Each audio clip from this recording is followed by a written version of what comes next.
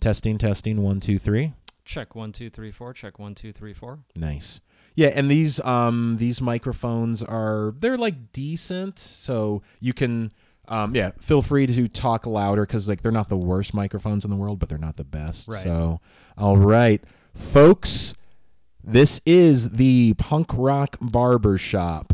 Black artists talking about their white influences. As always, I am your host, Michael Robertson Reed, and we are coming to you from Philadelphia, Pennsylvania, also known as Marian Anderson City. And as always, the Punk Rock Barbershop is the most engaging podcast on the internet. It is a podcast that is so unique, it just might be offensive. Complex conversations around a simple topic. That's what we do. All right, so we are here with, a very special guest. The joke I always make is that I say we have a very special guest. Everyone's a special guest, but you're a special guest. You're a nice, wonderful human being. So, nice, wonderful human being, can you tell us who you are? Sure. My name is David Dylan Thomas, and it's a pleasure to be on. Thank you. It's a pleasure to have you. I am sure that everyone asked this question, or maybe they don't. So I'm assuming that Dylan is your middle name. Yes. Okay, so it's not like a Mark Paul Gosselaar thing where his name was Mark-Paul. Like you're not David-Dylan. Yeah, you're David. 3 individual names. Although to be fair, my legal name that I was born with is David Thomas. I added the Dylan when I was in my 20s because a couple of reasons. One, my name isn't particularly Googleable. There are about 4 or 5 far more famous David Thomases in the world. Sure. And secondly, I like, Dylan Thomas, and I wanted my initials to be DDT for some reason. So, all right. So you have answered one of the questions I was going to ask because I'm like, oh, is this like in reference to Dylan Thomas, who's a poet, right? Oh yeah, yeah. And that's also how Bob Dylan adopted his stage name, because Bob Dylan's name is like Robert Zimmerman or something, and is a tribute to Dylan Thomas. He started calling himself Bob Dylan. That I don't know, but it sounds plausible. Yeah, I think I heard that somewhere. This was in the pre-internet era. This is when, The what now? Crazy enough. I assume we're maybe around the same age. I'm 40. How old are you? Oh, yeah, I'm 45. So, okay, so all right, I remember a world without the internet. Yes. I remember a world with libraries. I remember all of that stuff. Also, what's funny about that was there's a branch of the Philly Library like up the street from us. So it's like when you go up Germantown, it's like a 5-minute, drive up. And so I went in there because I have to be reading like a new book every week, and I haven't been, like working like an actual job for like 4 months, so the money's a little low. So normally I always go and buy books. I'm like, I'm just go to the library and like, use my library card to take out a book. And I hadn't really been in a library since like 1997. So I kind of didn't know like how things were categorized, because they had a whole nonfiction section, but there weren't labels to say like biographies, right? Or like sports biographies, music biographies. So I was just sort of like trying to like look at the titles to be like, okay, what section am I in? And I'm like, okay, these are entertainment biographies, but I don't know if this is all of entertainment or TV or theater actors. Yeah. And then I was just like, I'm like, oh yeah, like libraries have their own. I don't even know if the Dewey Decimal System is a thing anymore. Right. Can I tell you a crazy story about the Dewey Decimal System? Absolutely. So this comes from David Weinberger's Everything is Miscellaneous, which is this amazing book if you're looking for books to read. So basically the Dewey Decimal System was concocted to help, organize knowledge in a library. And we think about that in terms of like, okay, this will have this section, this will have that, But it was also meant to be an architectural plan. In other words, one level was supposed to have the 001s or whatever. Like those numbers were actually meant to denote floors of a building. Interesting. And it was modeled on the current thinking about what were the highest levels of knowledge. And I think like philosophy or whatever was on the top floor, and other sciences were like on the lower floors, whatever. But it was literally meant to be a physical map of knowledge. So when you walked into any library in the world, you can know exactly what book was where just by knowing what floor you were on. Which I think is sort of like just brilliant and interesting. But it was really, like talk about information architecture. It was literal architecture. Yeah, that's very cool. Yeah, that's very cool. I wish you had told me this on Friday morning, so then that way, I would know that, like, yeah, if I'm on the first floor of the Lovett branch of the Philadelphia Free Library, I'm supposed to find a book of Charlie Chaplin. Yeah. I don't know. There weren't any Charlie Chaplin. I don't think there's a single library in the world that still follows that. Sure. If I find one, I'll be like, you are, you are following the creator's plan. Yeah. Okay, so birth name originally David Thomas. You add the Dylan for Dylan Thomas. And then were you also a fan of WWF wrestling? Is that why you wanted the DDT? Because that was Jake the Snake Roberts. I was just thinking about move. the poison. Like DDT, it sounded badass because I was in my 20s and I wasn't thinking about, oh, this actually hurt people. It was just like, oh, DDT sounds cool. So yeah. And it's funny because I think about it as we're talking about this, I'm realizing, oh, wait, that's my first, in this podcast reference to a white influence. Yes. Dylan Thomas. Dylan Thomas. Not a black man. Not a black man at all.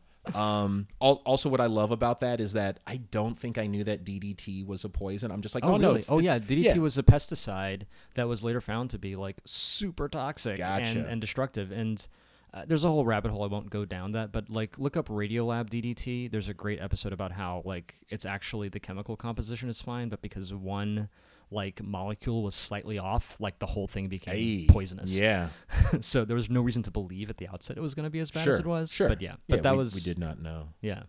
Yeah. I was a huge wrestling fan as a kid, and Jake the Snake Roberts, the DDT, was his finishing move. Oh, okay. Yeah, where he would like sort of put you in a backwards headlock, and then he would like kind of fall back and drive your head into the mat. Yeah, it was a cool move. I'm assuming it was named after the pesticide. Sure. Yeah, because I imagine, like probably the tagline was like the most lethal finishing move in all of wrestling.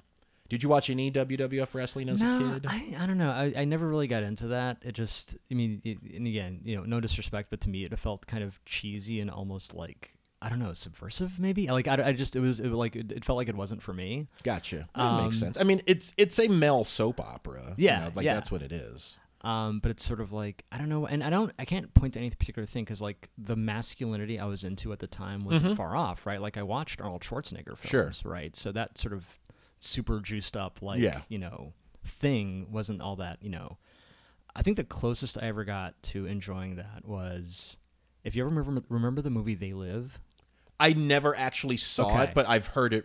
Is that the one with Roddy Piper? Yeah, and he's the main character, right? And it's like they're alien. Is it the ones where and you have to wear the crazy sunglasses so you to see put on the aliens? Yeah, and it's a sort of like Reaganomics, like paranoia thing, which is weirdly relevant today. Sure. If you watch They Live now, it's just like he saw it coming. But yeah, there's a scene where Keith David is sort of the buddy cop in this buddy cop movie, and he's trying to when you say Keith David, we're talking about the like gravelly voice. Keith, okay, the awesome thing, like all that good stuff.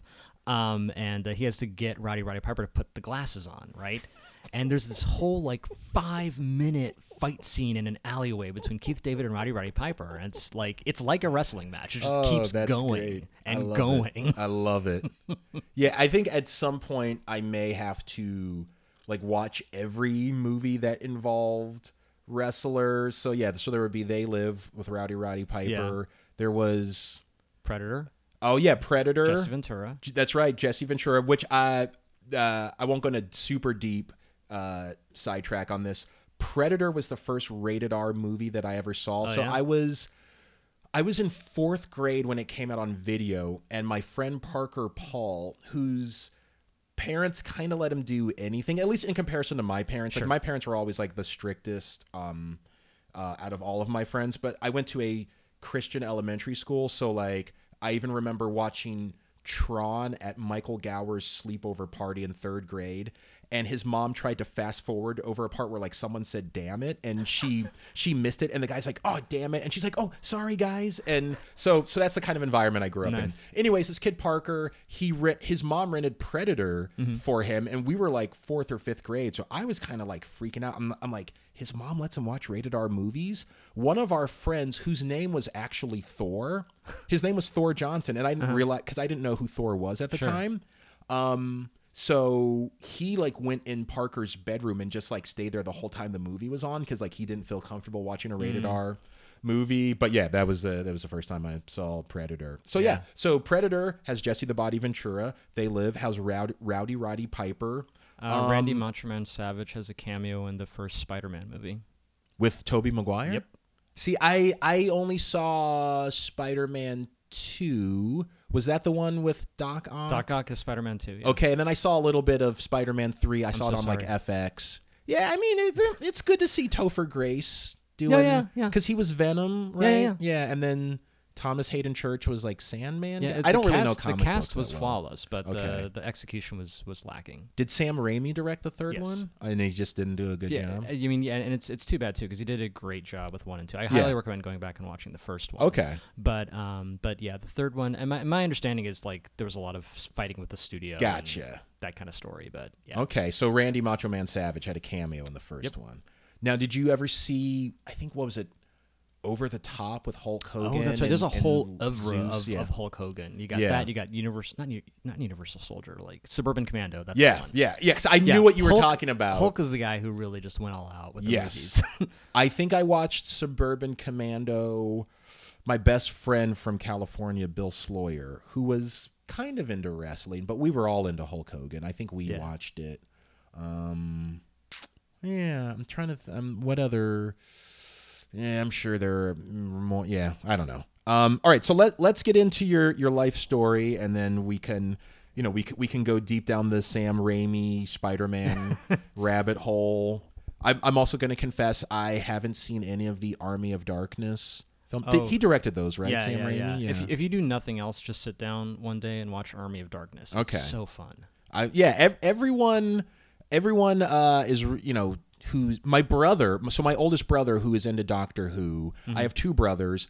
The middle brother is really just into like action movie, like as far as movies. Like, I mean, maybe he watches the Star Trek movies. He's not like a sci-fi dude at all. But my oldest brother he's how I learned about Doctor Who. He was the first person who ever referenced like Lord of the Rings, and then because I guess.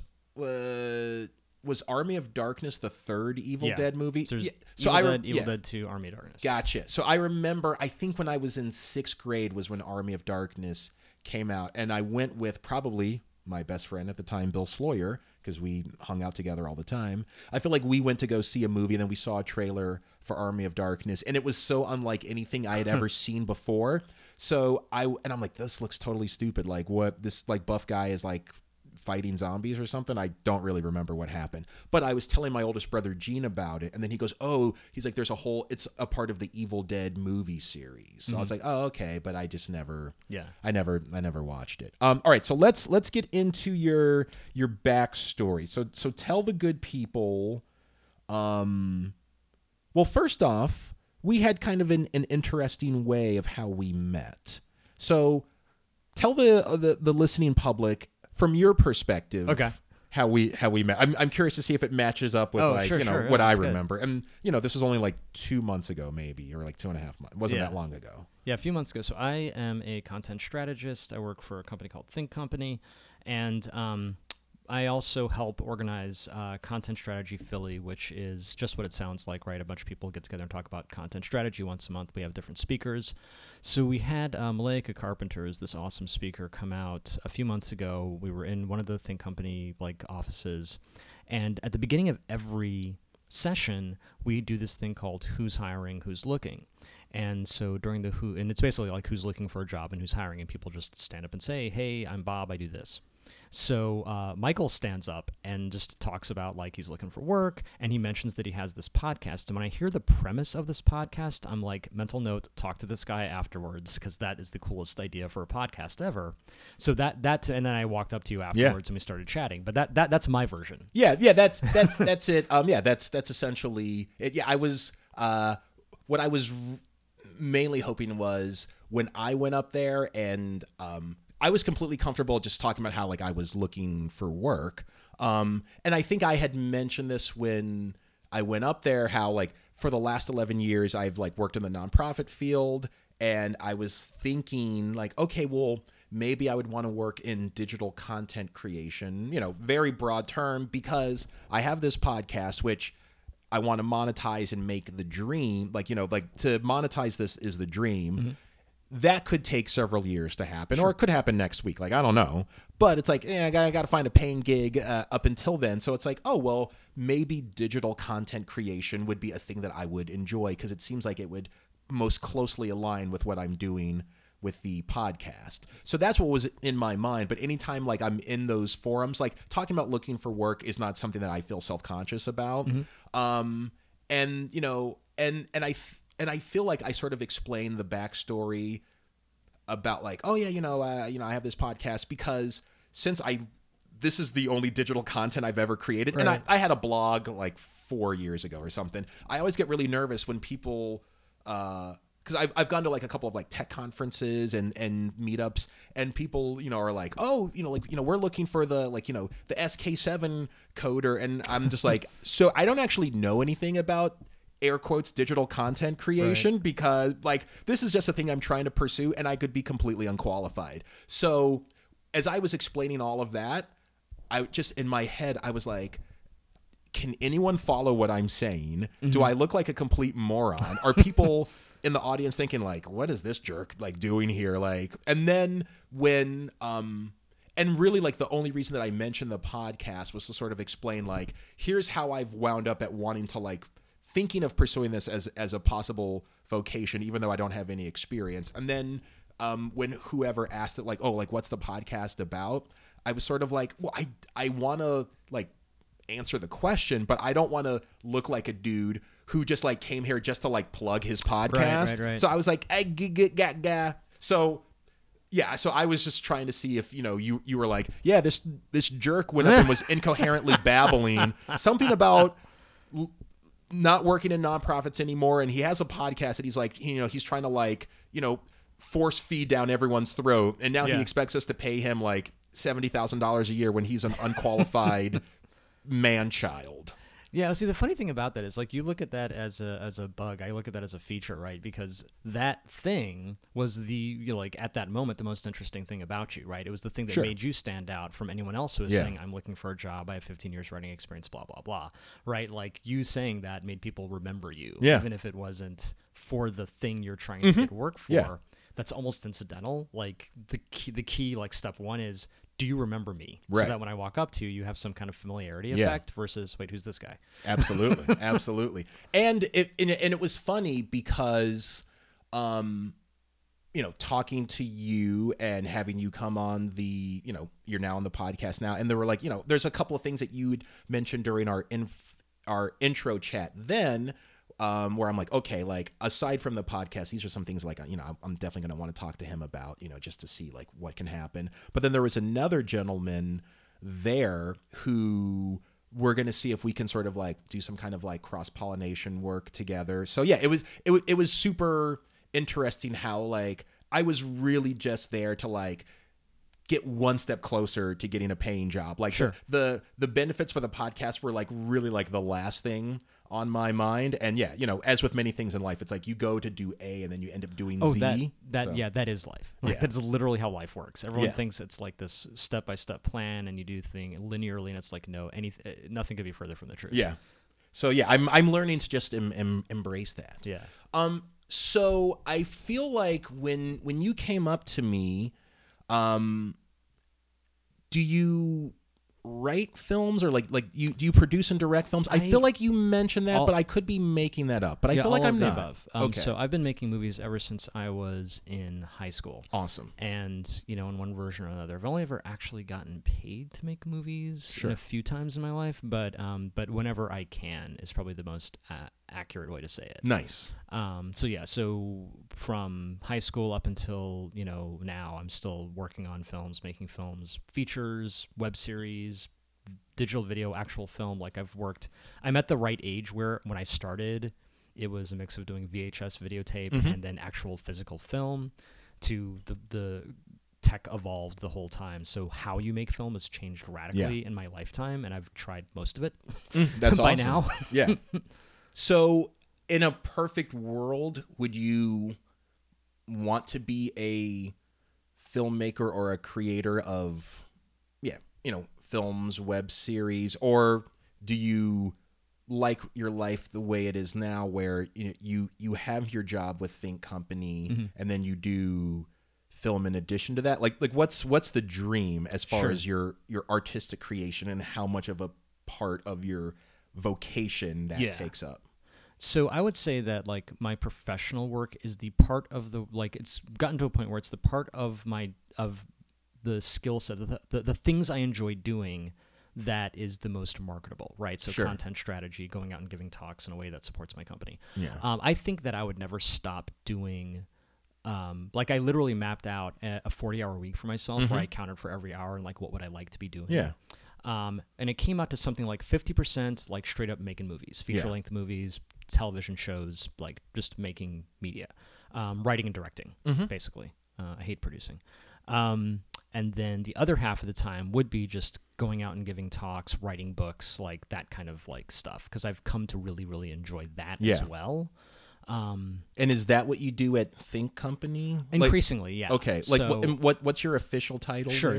So my official title is Principal Content Strategy, and that's been evolving I've had the title for a year or two now. And it's been kind of evolving as to what that means, but it's usually some version or another of kind of architecting the practice of content strategy at Think Company.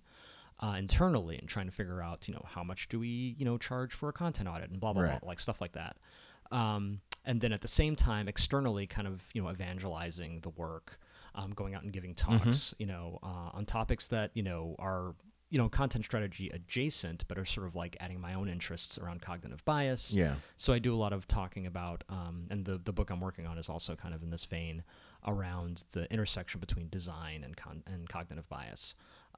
So all of that is, thankfully helpful to Think as much as it is helpful to me. Yeah. So that's been increasingly a part of my work as well, is to sort of, generate interest in Think Company by going out and giving these talks. And that could look like potential lead generation, but it could also look like recruiting. I've had people who came up and told me that like the part of the reason they were interested in working at Think is because they saw me give a talk one time. Yeah. So that's kind of how my work has been evolving. Gotcha.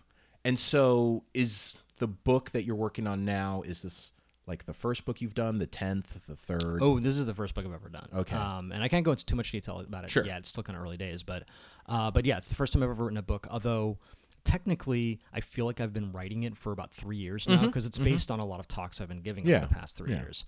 So it's kind of flowed out of me, to be honest, but it's the first time I've ever tried to express those thoughts in book form. Sure. And just in terms of like the branding and the revenue about it, is it this is a completely independent David Dylan Thomas thing, or is it like Think Company is doing this and you're the conduit, or is it like, so if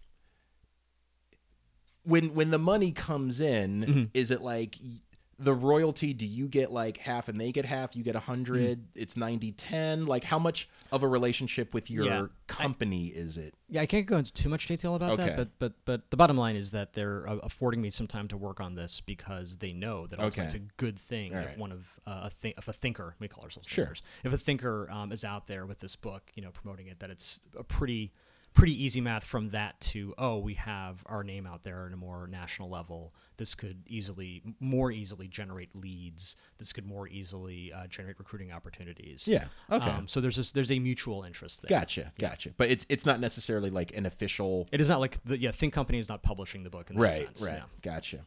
I'm just curious, like how did you? Like, did someone approach you about? Like, I think I'm sort of like. Oh no, and I like how do people who aren't, if you're not Ernest Hemingway or like Michelle Obama, because it's like, well, I know how they get their thoughts onto books, but with everyone else, I'm like, how did that happen? So I can be, and again, if we were having this conversation like 6 months from now, it could be much less cagey about it, because it's still, some things are still embargoed, but absolutely. But speaking in very broad brushstrokes, someone did approach me after I'd given this talk, and basically asked me if I was interested in writing about the topic. Oh, that's cool. And that's from a like how, if you are not Ernest Hemingway, a lot of it is becoming associated with an idea and being able to articulate that idea. So I think if I had to do the math, I'd say I do a podcast about cognitive bias that I've been doing for like 3 years now.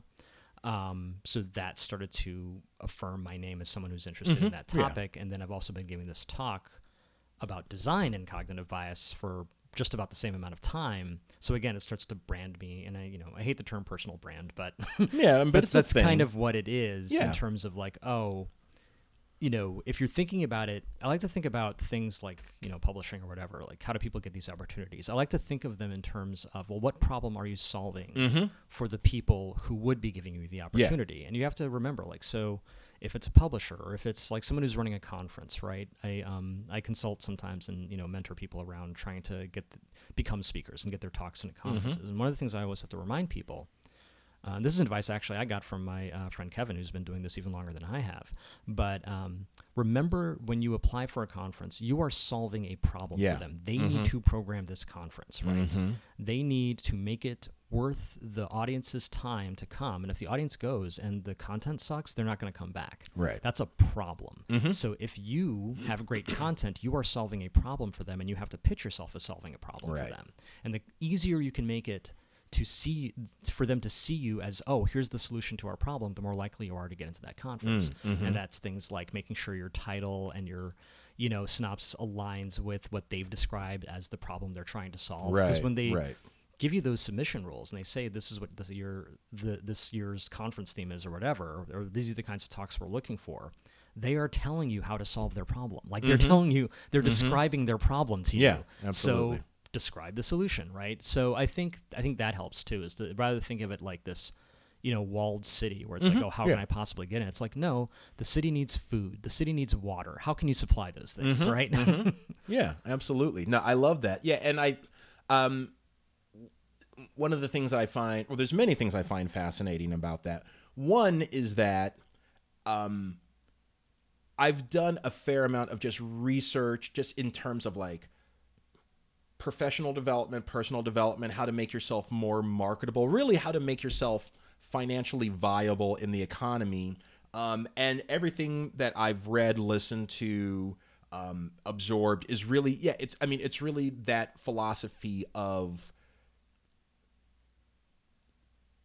position yourself as the solution to a problem, or a pain point, and like the whole idea of the great philosophy behind a business is find a need and fill it. It's like, people need affordable, fancy clothes for like toddlers or whatever. Like whatever the stuff is, and not, clearly not thinking about it in terms of like, how can I get myself in front of a lot of people, and how can people pay me lots of money or, just give me a lot of accolades for the stuff that I talk about. It's like, no, like your focus should be on like, what are the problems or the pain points that you are actually looking to solve for people, or like, or present them with like, oh, like these things that are causing legitimate concerns in your personal life, in your romantic life, in your professional life, I've been researching them for years and thought deeply and, collated this information. So I'm working to provide valuable content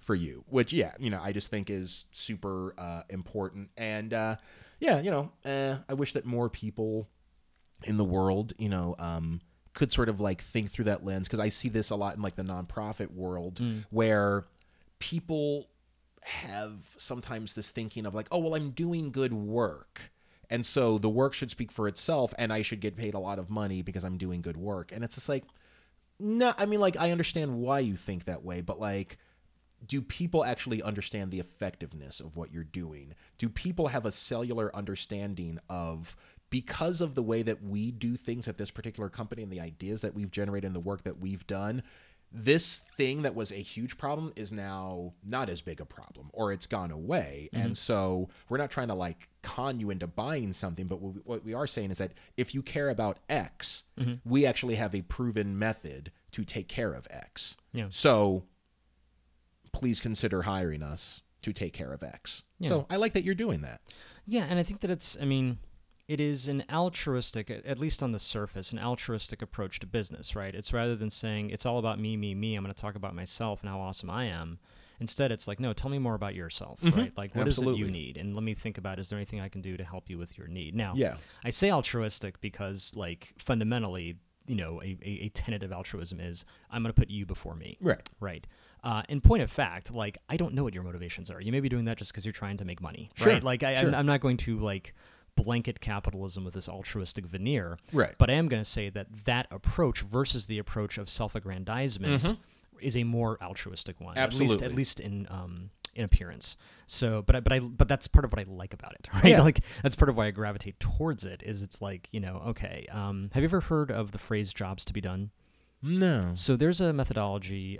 We follow it at Think. Lots of design firms. Like, it's a fairly past few years notion of how to think about user experience, and it's this idea of a trivia question: how often, like, once a drill you buy at like Home Depot, once you buy it, what's the average amount of time it ever gets used? For the rest of its life. Like once every 3 years. It's about 10 minutes. Yeah.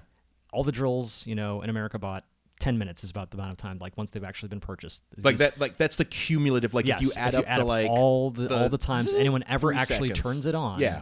Versus how much time it just spends on the shelf. Sure. 10 minutes. 10 minutes. And theoretically, you're gonna like own this drill for like years, Oh, possibly decades. Yes. Yeah.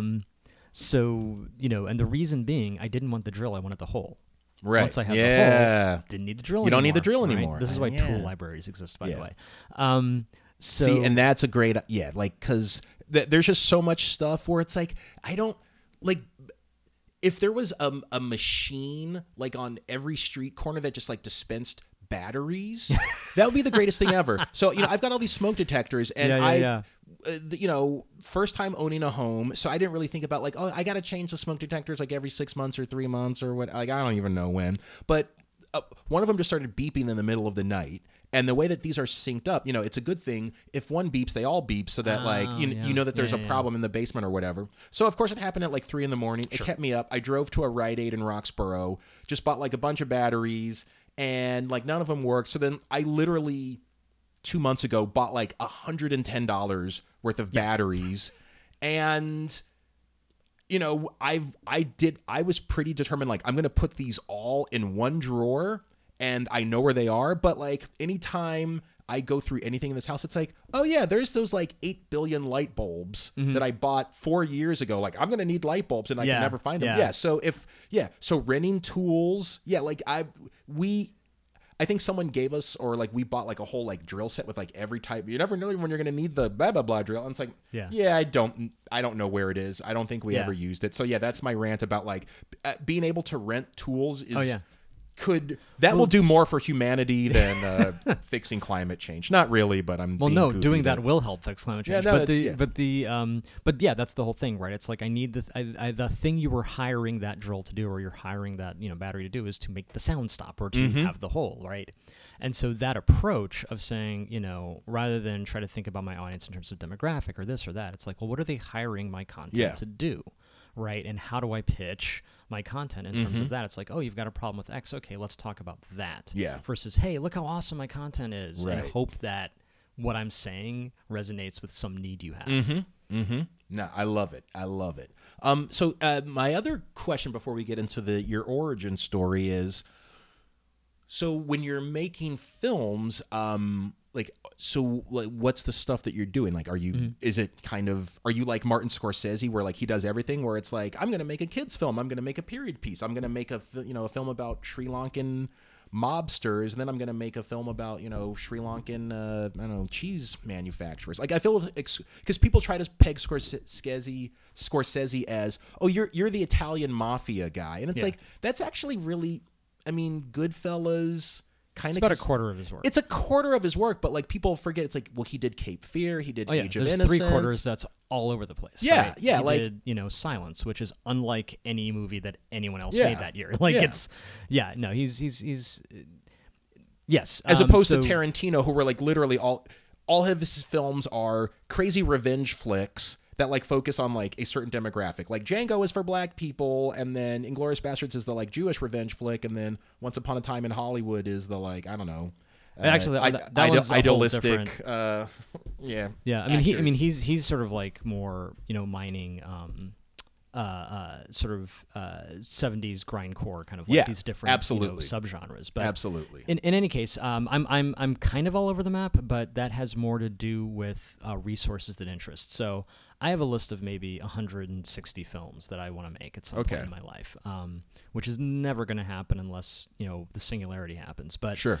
but I'm going to make as many of these as I can. And if you look at them in terms of genre, most of them, my home base is action and sci-fi. That's kind of where I live as a creator. But in terms of what I've been able to make, that's just sort of like, okay, what do I have on hand? Right. And that's varied from drama to comedy to action comedy, like to documentary. That's all over the place. So I am prolific in terms of or agnostic, I guess, in terms of genre, but that mostly has to do with, well, I really only have the resources to make a comedy right now, so I'm going to make a comedy. Yeah. I really only have the resources to make a documentary right now, so I'm going to make a documentary, right? It's like, it's very MacGyver-y. I'll make what's at hand. Right. Yeah, which I dig, because I feel like there is that there is a bit of this film movement, like they call it like the micro budgets or whatever, where it's like, oh yeah, well you can, if you just want to make, what some people derisively call mumblecore, where it's just like, two people sitting at a table talking about their lives. It's like you can use your iPhone or whatever, and it can actually look like pretty decent, and then there's a whole sort of school of thought. So I don't know how deep into the like super talky films you are, like Richard Linklater or like people like Joe Swanberg or the Duplass brothers. Like, I mean, do you have any idea who those people are? Oh yeah, totally. And it's interesting. So even though I gravitate towards action, what I really gravitate toward is performance. So there are some movies that I shouldn't like but love. So you take a look at like Lost in Translation, so Sofia Coppola's works, or Once, right? Which are these very, by comparison, quiet films where not a lot happens per se, but they're super engaging. They're visually engaging. The characters are engaging. So I'm like, that's really what I gravitate towards, is like, or Linklater. I love the Before series. Before something, that's amazing. I love Dazed and Confused. I actually am a big Linklater fan. I just want to say I'm very happy. I feel like you're the only person I've ever met in my life who wasn't a stoned 14-year-old that said I love Dazed and Confused. 'Cause, I mean, that's still one of my favorite movies, and I think that it's a underappreciated film because you can watch it as a stoned 16-year-old. Not saying that I was doing that when I watched it, but weed should be legalized. That's all I'm saying. But then, like, also as a, I mean, I feel like I watched it a couple of years ago, and I'm like, it's a really quite enjoyable, engaging film about, dumb narcissistic 17-year-olds who think that like signing a pledge not to smoke pot is like a violation of their sovereignty as humans. But it's like, yeah, I felt the same way when I was 17. So yeah, I mean, I feel like people kind of lose their mind over the Before films and Boyhood, which, I feel like I've only seen Before Sunrise, just because I didn't have a chance to see the other ones. But like I liked Boyhood, I have it on DVD. But I feel like, people kind of like are like, Slacker was the greatest movie ever because there was anything like it. Dazed and Confused was his commercial stoner film, and then he became a real adult and made the Before series and Boyhood. And I'm like, I still like Dazed and Confused, so I'm just happy to say that you're not crapping on it. Oh no, I mean, like, to do a little origin story, right? So Dazed and Confused came out when I was just out of college, and Towson Town Cinema, just up the road from Charles Village, where I was at college. I was at this is in Maryland for people who aren't familiar with that part of the country. No, let them Google it. No. Yeah. But yeah, so all Baltimore, right?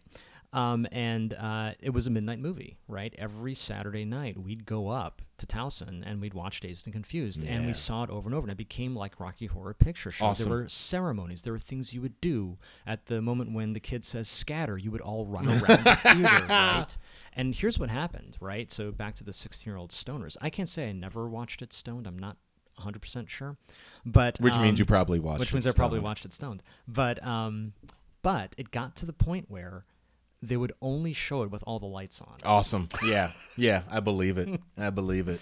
But yeah, like it's that to me is when I think of Dazed and Confused. It's this movie that can be like a cultural touchstone, right, in a way that other movies cannot. Yeah. That's actually a remarkably difficult thing to do, and you Yes. can't actually plan that. No, you can't. You No, know? you can't.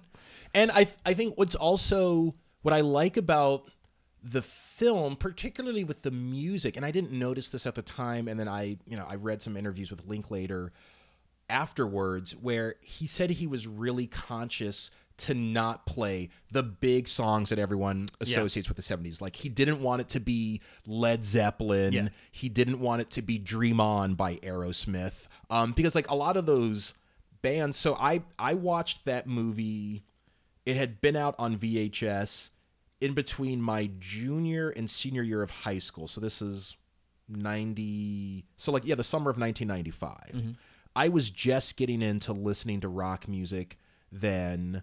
I used to listen to They Might Be Giants in middle school, but for me, like, They Might Be Giants were just like a band of two crazy people. Like, I never even thought about it as rock music. And I had listened to a little bit of Queen, like a little bit, because my best friend in high school had like the Queen's greatest hits, and when he would drive me home from football practice, that's what we would listen to.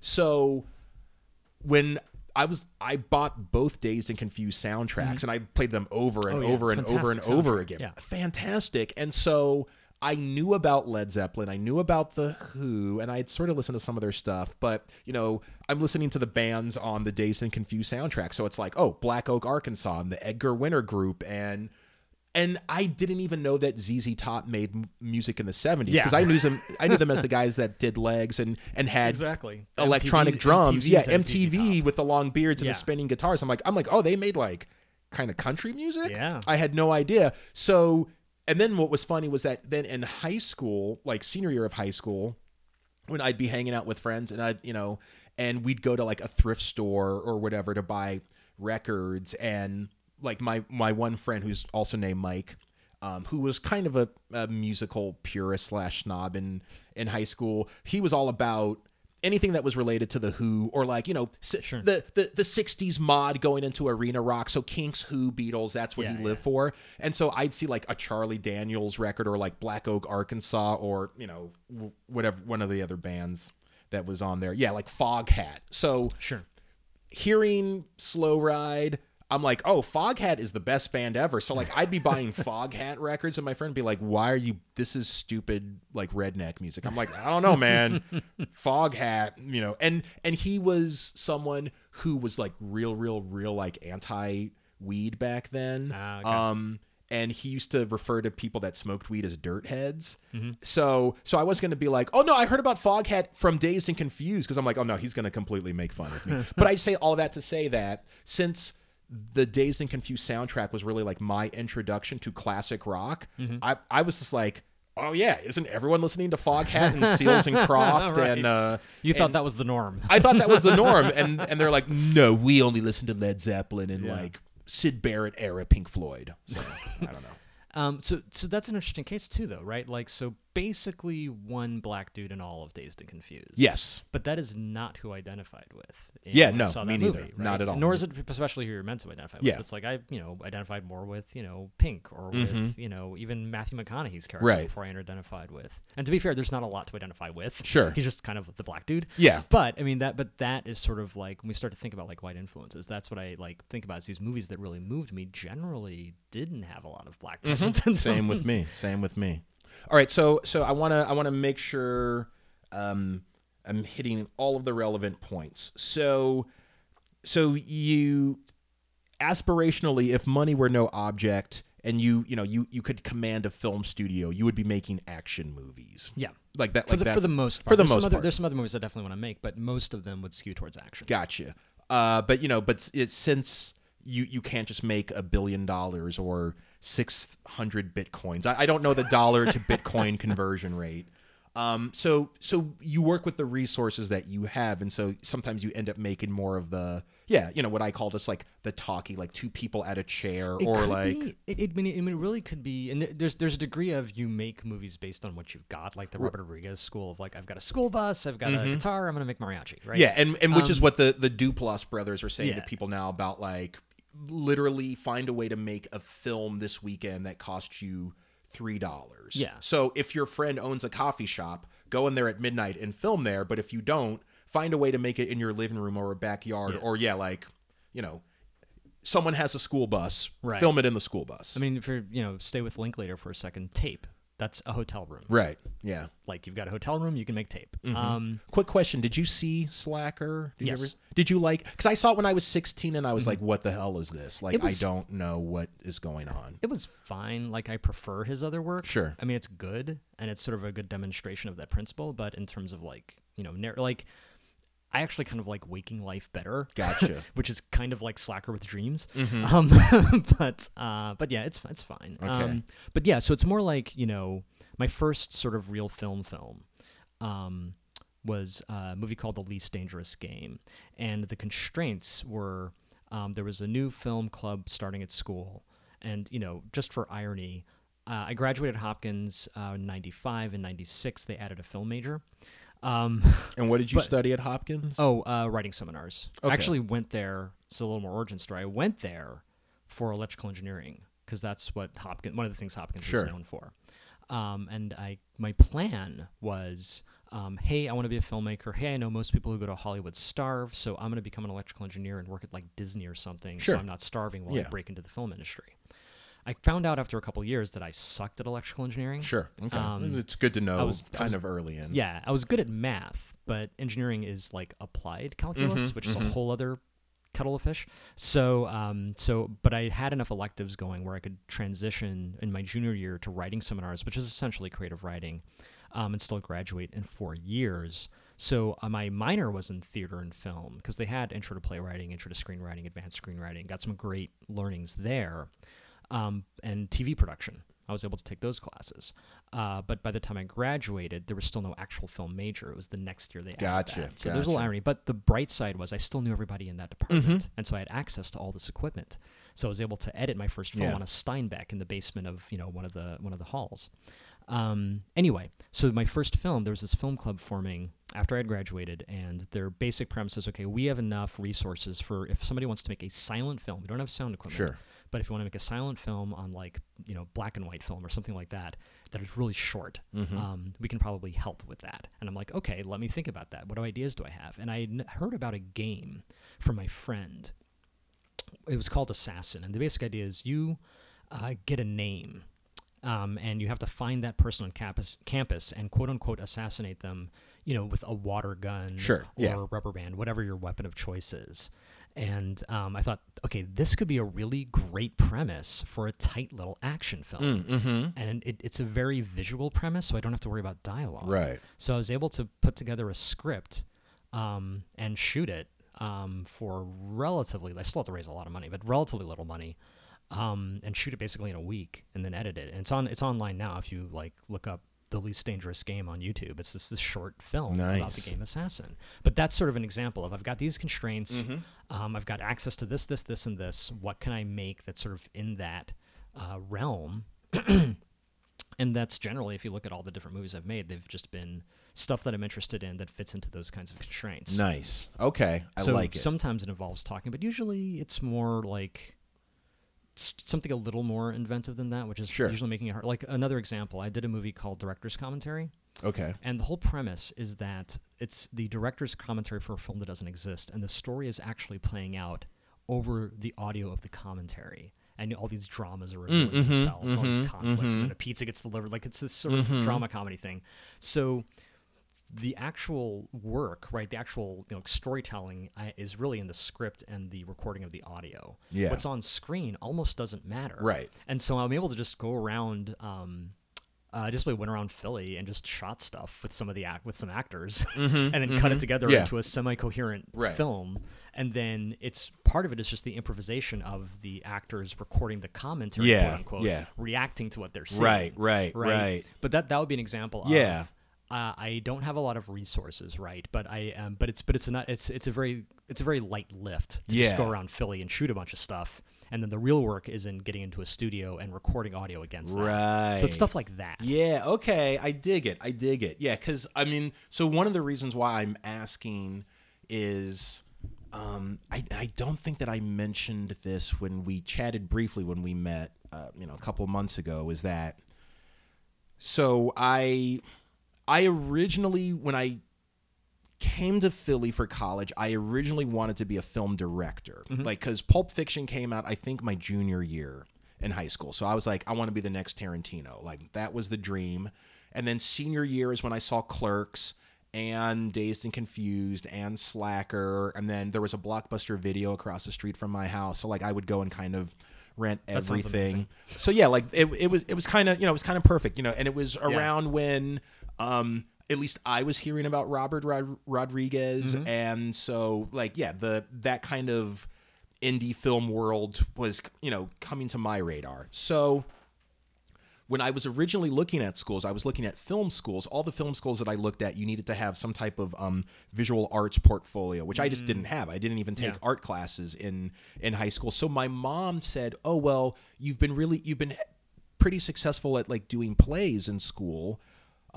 So like, why don't you look at the acting programs?" So that's when I started looking at acting programs. I got accepted and UArts is essentially a conservatory. Yeah. And I hadn't really seen any plays. So like, I didn't know who like David Mamet was or any of these people. And then I really like sort of like dove into the world of learning about theater. And I actually started my own theater company because I was still interested in generating my own stuff, and I was like, well, I don't want to move to California because like I actually like living in Philly and I like working with my friends.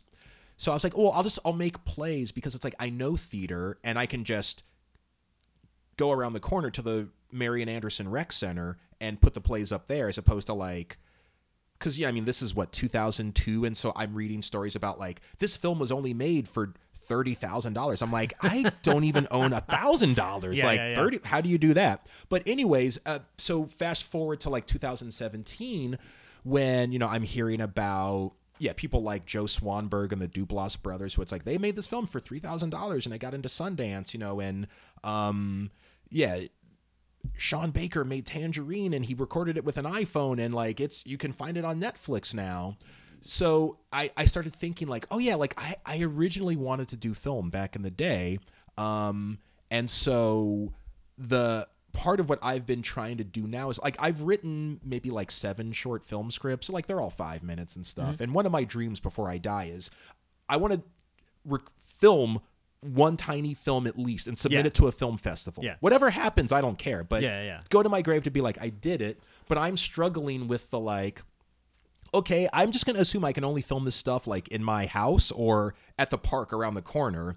So I don't want it just to be like people sitting at a table talking, because like that's kind of boring, but like I don't know what else to do. So part of the reason why I'm asking you these questions is I'm trying to steal your intellectual property. I'm trying to get ideas of like, oh yeah, like a director's commentary thing. Like that's like a cool idea. Like it kind of reminds me, this is just where my mind goes. It reminds me of the opening scene in Airplane when you see, I'm assuming you saw Airplane. Yeah. When it's like the cars are pulling up to drop people off, and the husband and wife who are like, the parking, the red zone is for loading and unloading. Yeah, there's the whole drama. She's like, I know what this is. You want me to have an abortion. So like my mind just like went to like, so I'm just thinking about like, oh yeah, like, there's like a whole just like argument. Like they're doing commentary for like, like a slapstick comedy. And it's like, I know you slept with my brother, or like whatever. It's like, oh, that's cool. So I don't know. Yeah, it's all about creativity, right? Like that's the thing people like you talk about,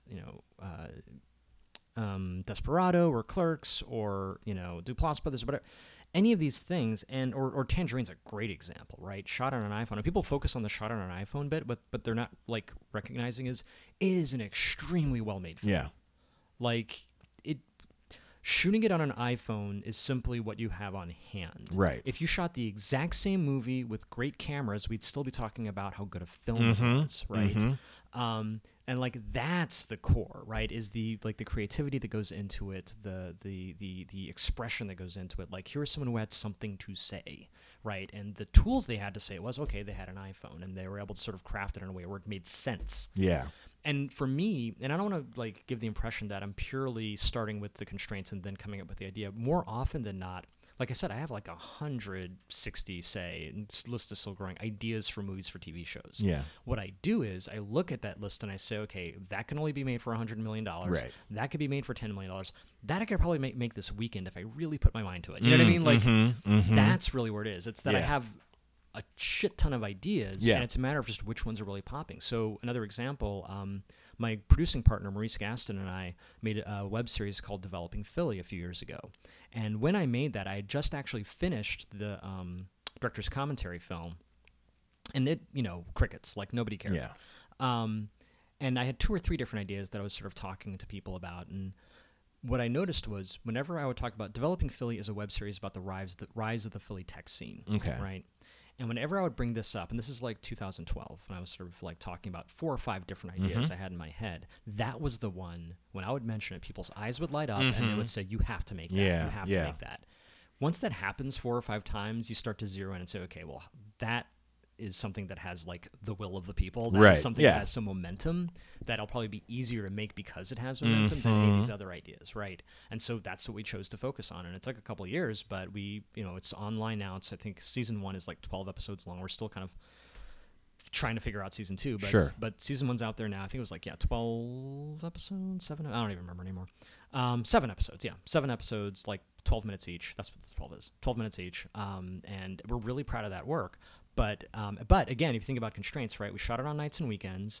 The quality of film had come to the point where you could get a DSLR, which could look like film, right? Because back in my day, digital video meant it had to look kind of grainy and crappy, so that better be appropriate to the theme. Otherwise, it doesn't make sense. Yeah. Like Blair Witch. Like Blair Witch works because it's supposed to look like shit. Yeah. But now you had cameras that could really make things look like Errol Morris. Holy shit, look how good this is framed, right? And we could really have a visual language around that. And then in terms of like expense, the most expensive thing we bought for that was a really nice computer for editing. Yeah. Right. But everything else, I mean, the camera was cheaper than the computer. Right. But it was still a really good camera. So we were able to do all of this stuff, make it look really good. And then in terms of like, other costs, it's just time, right? We need to schedule the interview. We need to go shoot the interview. We need to edit the interview. Like the editing is the biggest time suck of that entire thing. Yeah. So again, in terms of constraints, we were able to like fit into those constraints, but the passion came first, right? This was a story we really wanted to tell. And it happened to be, of the 50 stories we wanted to tell, that was the one we could make then. Right. Gotcha. And that was the one that people really seemed to react and resonate with. And, for all intents and purposes, it was well received. I don't really have a metric for success of it. Like, I could see how many, like, views it got on Vimeo or whatever. Right. But I consider it a success. Yeah. Yeah. Yeah. I love it. Okay. All right. So we're definitely going to go into the origin story now. I guess not now because I'm about to say something. Just if you can remember, remind me to tell you something about a Manchurian Candidate film idea that I have that I just want to like hear your thoughts on. Got it. Okay. Manchurian Candidate later. Yes. All right. So let's do your origin story. Tell people like where you grew up and kind of how you became. How did you become the person that you are today? Good question. So I was born in Columbia, Maryland. I was born out of wedlock, which at the time was a very big deal. And it's funny to say that in 2019. It's sort of like, yeah, so what? But at the time, they called those illegitimate children. Yes, what did. A charming phrase that is. But so my mom was in the picture. My dad was not. And there's a whole long, complicated story there. But suffice it to say, it sort of, meant that I grew up, and I bring this up specifically because of the topic of the podcast, looking to sort of like white heroes in cinema for father figures. So your Martin Riggs, your Harrison Ford, your James Bond, right? Like that's sort of like where a lot of the formative how to be a man, right, stuff was. Is that because you just were like, okay, well, my father's not around, and so like movies and TV are on, and that's what I'm going to, or was there... or was there like an intentional, like someone saying like, I don't know, like, yeah, I mean, what was it, happenstance, or was there a sort of conscious, you should absorb white figures as figures? I think it's what was available, right? Yeah, It's sort okay. of like if the predominant, masculine figure in action films in the 80s was black men, then it would Right. have been black men. Sure, It's yeah. like, but that's what was on HBO. That's Yeah. what was at the Blockbuster. That was what was Right. showing in Okay. theaters, right? That's what I thought, because I was mean, a it's pure yeah. availability. Yeah. But that, sort of started to cement itself in my head. So grew up, I would say lower middle class. We actually had to leave Columbia because it got too expensive. And I spent most of my childhood living in Lochern, Maryland, which is basically Baltimore County, with my mother, my grandmother, and my older sister. So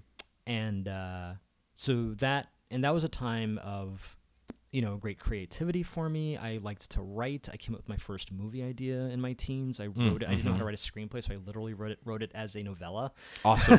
I love it. like an 80-page novella. Yeah, yeah. But I was sort of very creative, and I think for me, a lot of my creativity came out of that isolation. Because in school, I was very, very smart. I did like 3rd and 4th grade in the same year. But I was also bullied. Like, I was also on the outside. I was the black nerd. I talked like this. And so a lot of the black kids at school talked like, what they used to call Ebonics, right? Right, yeah. They talked black, right? Quote unquote.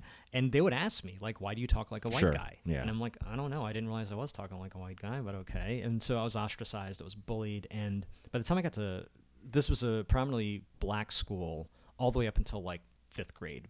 For 6th grade, I went to a Catholic school, which is predominantly white. Still got bullied. But what happened was, and I still remember this, we had these vocabulary assignments where we would have to take all the different vocabulary words and put them into a story to show that we knew how to use the words.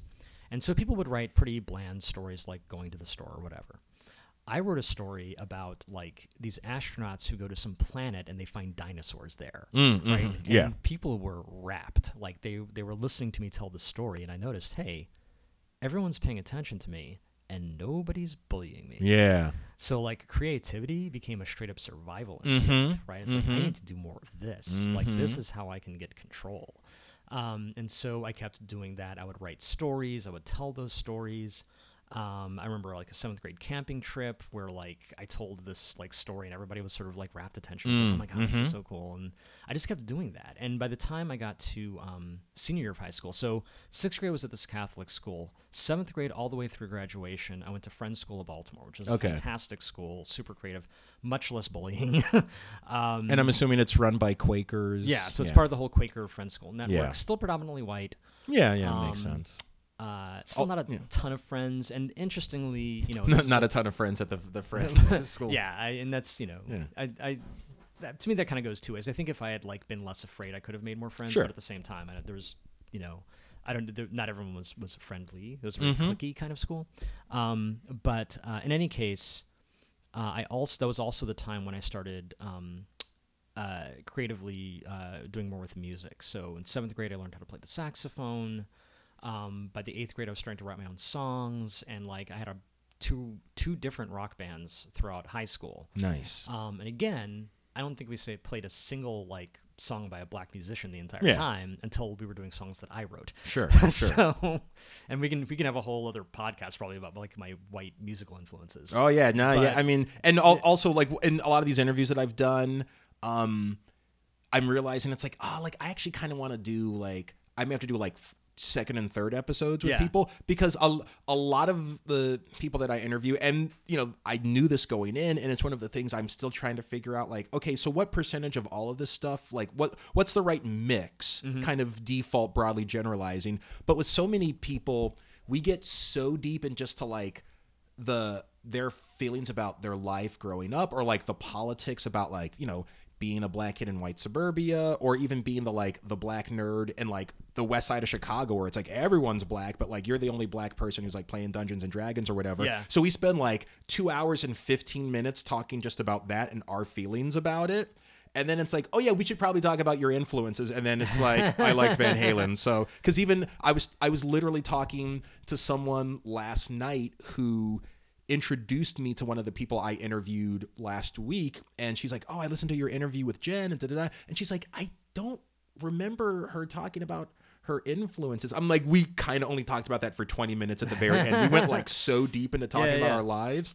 So yeah, so we can definitely have you again. Yeah, like today can maybe just be like film influences, and then and then we'll do a whole thing. You know, I don't know, maybe like you were playing like punk rock versions of Barry Manilow songs. I did a punk rock version of Eleanor Rigby.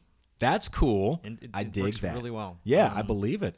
So. I have just have a couple questions Sure. to kind of wrap my mind around it. So, when you were in Baltimore County, was it like a mostly black suburb or like a 50-50, or like did it change over like when you were in 6th grade it was like 90% white, and then by like 8th grade it was 90% black? I mean, like what was the vibe there? Yeah, and I don't know the economics, but essentially Columbia got too expensive. We moved to Baltimore County in sort of like, I would say, a lower middle class suburb. Yeah. Black suburb, which is sort of a vibe that if you're black, you may know well.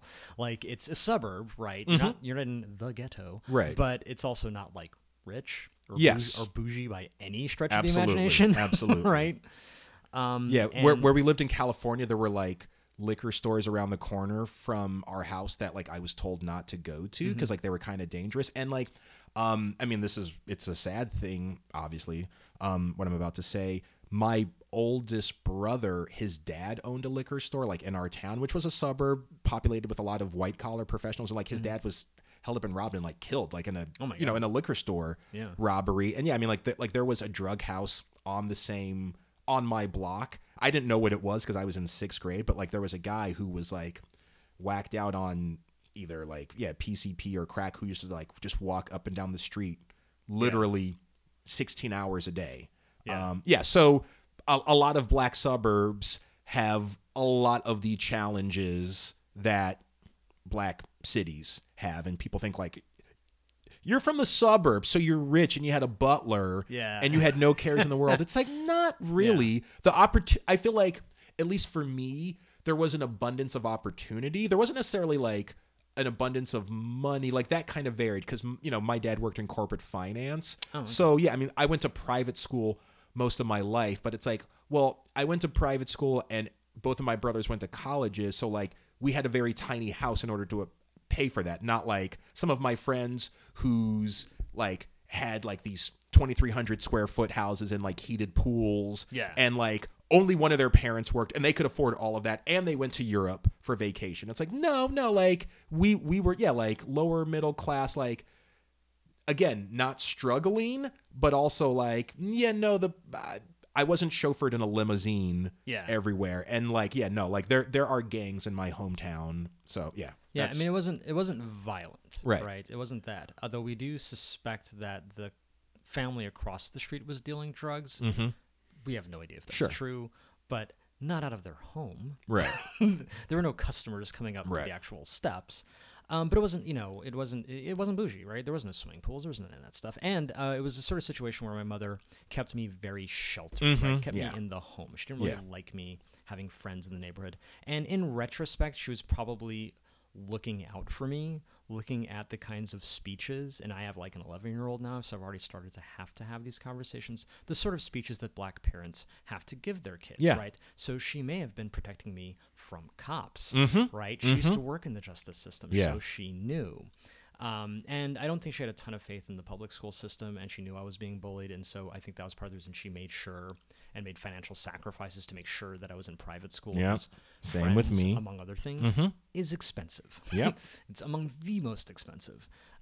So I think a lot of that was at play there, but that's the kind of environment it was.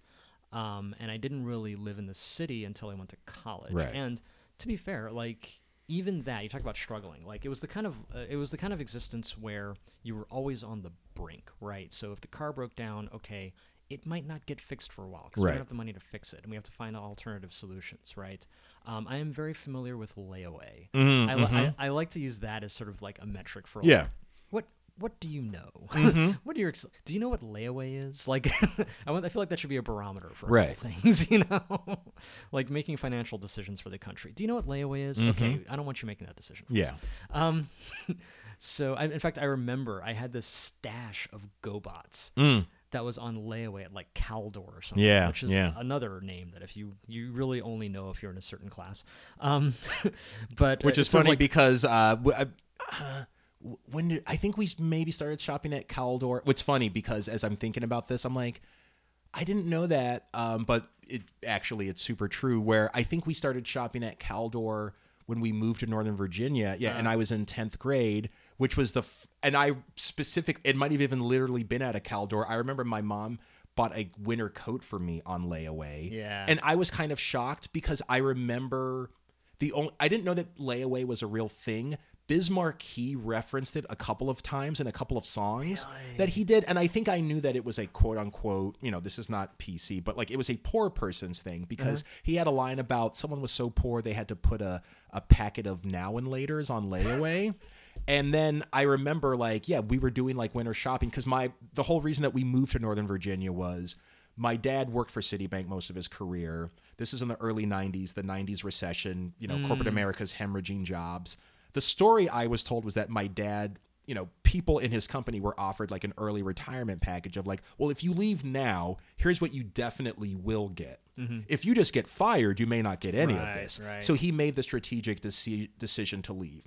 It's entirely possible that he was laid off and my parents just didn't want to tell us that. Yeah. But either way, he was out of work for a year and a half. He finally got hired in DC. That's when we moved to the East Coast. And so, but I remember we were at a Caldor, I think, and I needed a winter coat because it's like, oh, well, we're actually now on the East Coast. So you actually have to like a thick coat. So I remember my mom like went to the layaway counter. And in my mind, I was sort of like, layaway? We're not poor. Like, we go on vacations every year. Like my dad wears a suit and tie to go to work. Like, and I didn't say anything, but I was sort of like, huh?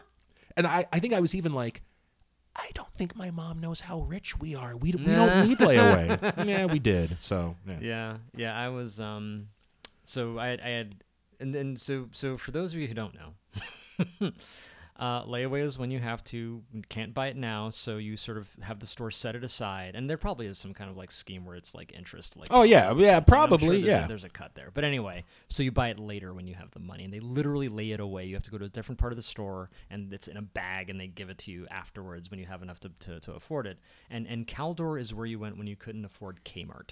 So we lay away all these GoBots, not even Transformers. GoBots, yeah. Because again, they're way cheaper, right? Yeah. And I still remember getting like a bounty of GoBots, like 20 GoBots, when they finally got off. I was so happy, right? So yeah, I don't even know how. Oh, so sort of just giving you the economic landscape, right, of me growing up, right? And we didn't go on vacation. Like that was part of the. I still remember having this conversation with my mom about like, hey. My friends, this is when I was going to a private school, my friends all go on vacation. Why can't I go on vacation? Right. And she sort of said, look, if you want to go back to public school, we can go on vacation, right? Like that was my first lesson in like the trade-offs, right? That poverty involves trade-offs, that richness does not. Yeah.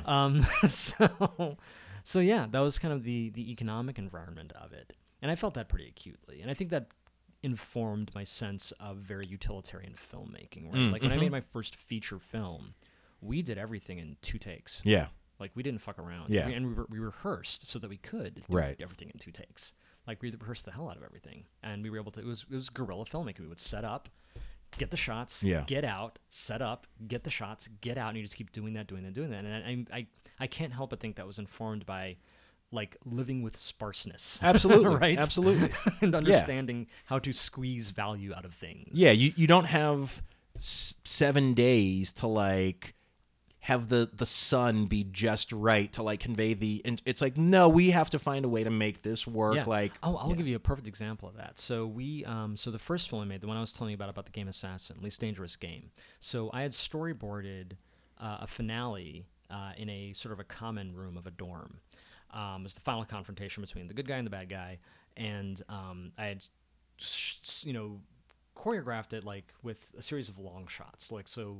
A couple shots that were very long, so you could actually see everything that was happening.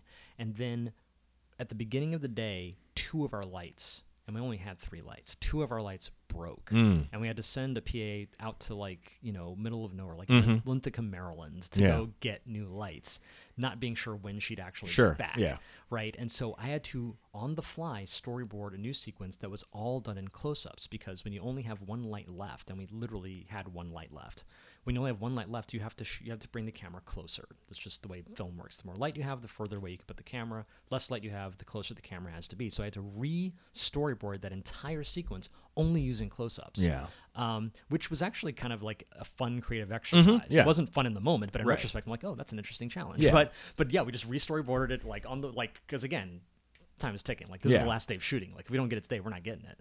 And shot it just using that 1 light with a bunch of close-ups. And I honestly think the scene actually worked better that way. Right. Yeah. In retrospect, but that's the sort of like you react and deal with what you got. If we had been super rich, we'd been like, okay, you go. We'll order a light when it gets here. We'll shoot it the way we wanted to because we can afford to bring everybody back. Right. Yeah.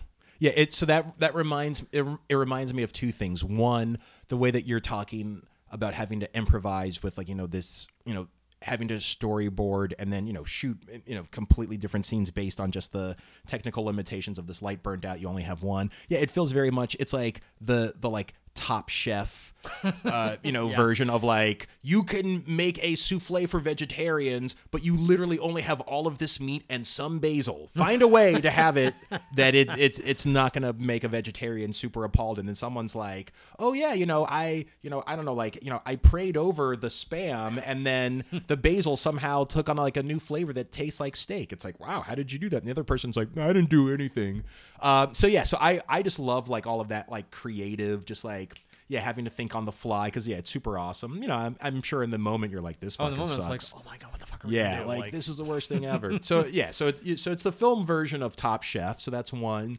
The other thing is, so I watch the Jerry Seinfeld's kind of new show, Comedians in Cars Getting Coffee. Yeah. So he did an interview with Dave Chappelle in Washington, D.C., where Chappelle spent some of his time. Mm-hmm. And they went by Dave Chappelle's old high school, which is like this performing arts school, which I is a public school. So it's funded by the city of D.C., but like it's immaculate. It's beautiful. And either because DC, has balanced budgets and is actually doing well, or maybe like a donor gave money, but like they did this massive overhaul and they did like a $75 million renovation to the auditorium. I might be making up that number, but it looks super expensive. But Jerry Seinfeld he's like, they pull up to Chappelle's high school because Chappelle has to drop something off there. So Jerry Seinfeld's like, that's your high school? Because it's a mansion essentially that was turned into a school. And then they walk around in the auditorium and Seinfeld is like, whoa, he's like, this is beautiful. And then he makes a joke about, he's like, I feel so sorry for these kids. He's like, none of them are going to be successful comedians. He's like, why would you aspire to play in Carnegie Hall? Like, this theater is better than Carnegie Hall. You have no motivation to get any better. Yeah. So I feel like, in all of your guerrilla filmmaking, it's like, you have to be so inventive to make it work that, it's better than if someone, gave you like a Pixar to just run wild, young man. Yeah. Well, I mean, Rodriguez said it best. He's like, when you have a lot of money, you solve problems with money. When you don't have a lot of money, you solve problems with creativity. I mean, it's a little bit of an overgeneralization, but it generally is true. Yeah, it is generally very true. Yeah, I like that a lot. So when you're a kid or a teen and you're just watching films for just pure enjoyment, like what's the stuff that you're gravitating to? So the great 80s action movies, right? You got your Star Wars, your Raiders of the Lost Ark, your James Bond films, your Lethal Weapons, Die Hard, of course, was the big turning point. All of that stuff. I loved that. It sort of informed and captured my imagination. James Cameron's over, so you got your Terminators, your Aliens movies, all of that was in there too. And I think I still remember, so I would go out to Columbia. Even when we didn't live in Columbia, we'd sometimes go back for their 4th of July. They have this artificial lake in Columbia, and they have fireworks over it. It's beautiful. And I remember, like, one summer we had just watched Terminator 2, and then we went to the fireworks afterwards, and I remember saying to my mom, like, I want all of my movies to be like this. Oh, Because wow. we were sitting where like the fireworks were like directly overhead us, and I Yeah. loved the notion of things that were just bigger than me. Yeah. Right, and that had spectacle. That's sort of the other thing. That's when I fell in love with Spielberg. So his Right. work during the '80s, your ETs and all that stuff. So that really, I think I was looking for something bigger than me that sort of just took me on a ride. Like that, the escapism of the '80s really spoke to me. Now, do you think that was because of like the bullying and maybe, not having the dad around and like feeling like you had to be small to not be like, I don't know. I mean, I think I definitely, I'm literally in therapy for this stuff right now. sure, But, yeah. I think that there's like control issues that come with sort of a sense of abandonment. Mm-hmm. And on the one hand, there's like seeking out control all the time and like sort of being very defensive. But on the other hand, I feel like when I was at the movies, I could lose control, or I Yeah. could like cede control to this thing that was bigger than me. Right. And I could sort of get lost in it, but in a way that felt safe. Mm-hmm. And I don't know if that's it, but I remember having that feeling. Yeah, yeah. No, yeah. It's super interesting. Because I mean, one of the things that I'm always intrigued about is how much of the art that we're drawn to is like, oh, well, it's the thing that I saw in childhood. And so like, I just always have a strong emotional reaction to it. And I probably would have liked this just as much if my mom was a venture capitalist and like, Right. and my dad was like a high-end diplomat, or if they were like, truck drivers or something. Yeah. And then because I think like there's always sort of like that element of stuff, because one of the things I've realized in the world of sci-fi fantasy is that I used to tell people that I was a big sci-fi person, and it's like I'm really not. I'm really mainly as a kid a Star Wars and a Star Trek person, because they were always on, and a lot of times like my brother, like those were the movies that me and my brothers would watch together when they were home from Christmas break, because my brothers are 7 and 9 years older than me, so they were in college when I was in elementary school, so I only saw them rarely. So it's like, oh, at Christmas time, like we would watch Empire Strikes Back. So it's the association of those movies that gives me a warm fuzzy feeling, as opposed to like trying to watch Blade Runner now, where it's like, oh, well, like this is kind of like a serious, depressing movie. So, or like with the, now I'm really into the Marvel Cinematic Universe, and I did not read any of the comics growing up at all. And part of it is that like, yes, like they are well made, very captivating movies for the most part. Like to me, Captain America: The Winter Soldier is one of my favorite movies ever. Oh yeah, it's like, a great action film. It's a great action film, and just the whole like political espionage, like who do you trust? It's very compelling cinema. But there is also a component of almost all of those movies. I found this like collective of black nerds, and like we all go see those movies together. And so part of it is it's like clearly the Marvel movies are just like they are the template for the summer blockbuster now. But also it's like, oh, it's really cool to see these movies with a bunch of other black dudes.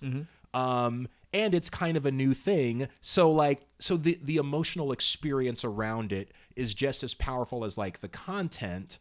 And again, like it's the same thing with like the Star Wars movies, where it's like, oh, like it was super fun to watch those with my brothers around Christmas time, as opposed to when my brother was alone in his room watching Doctor Who on like a Tuesday afternoon. It's like, well, that's not that fun. So it's like, man, it's like I don't have a warm affinity for Doctor Who in the same way, because the experience is different. So I just think I'm always just sort of fascinated in hearing people's stories about like, oh, how much of it is you're longing for something, and how much of it is like you just fucking liked it because I don't know, it was cool and shit blew up and whatever. Yeah, and I think there's definitely that element as well. But I think, and something I really point out is that I never actually put it in these words before, but I think it's true. My mom was a black nerd. Like she was deeply into sci-fi. She had a huge collection of like sci-fi books, and I remember like going into her room sometimes and just looking at the covers, like you know those old really artsy sci-fi covers, like Death World covers and stuff like that, and they're just gorgeous in and of themselves. I almost never read the books, I just looked at the covers. And she got me into like Star Trek and Doctor Who and all that stuff. Like I feel like she supported that, or sometimes literally got me into it,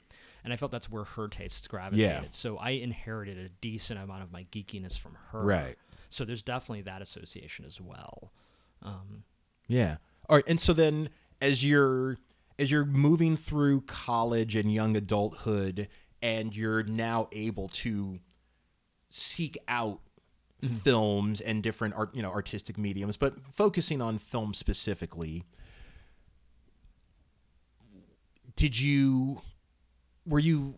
was it a thing of like, okay, well, like now I'm going to watch Spielberg and other action people with like a critical lens where it's like, I'm going to do that. But were you also like, oh, I'm going to, watch all of Scorsese's stuff because like I feel like for people that are between the ages of like 50 to I guess now, well, I'll just say this. When I was at UArts, even though I was studying theater, half of the people in the theater department were like people who really wanted to be making films. And maybe their parents said the same thing that my mom said, like, no, study theater because you don't have a camera.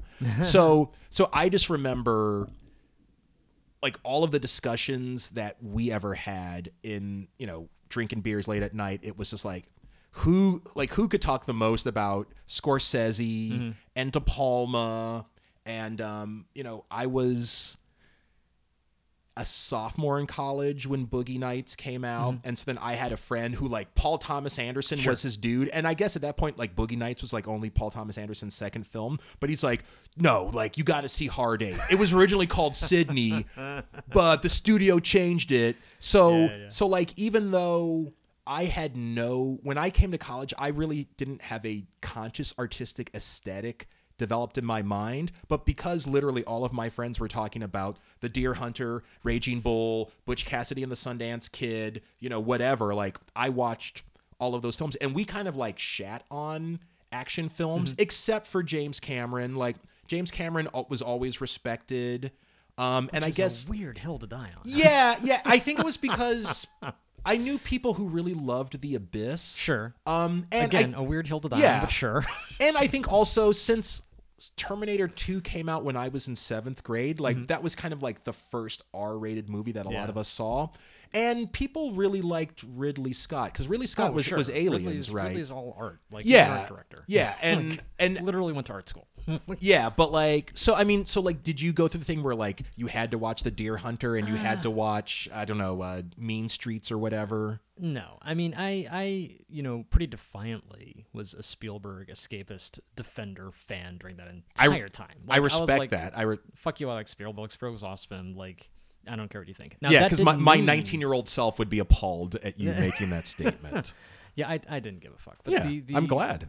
But at the same time, I was educating myself in those things, right? So I went through a phase through high school where I was really trying to like find out what the secret sauce was for like finding good movies.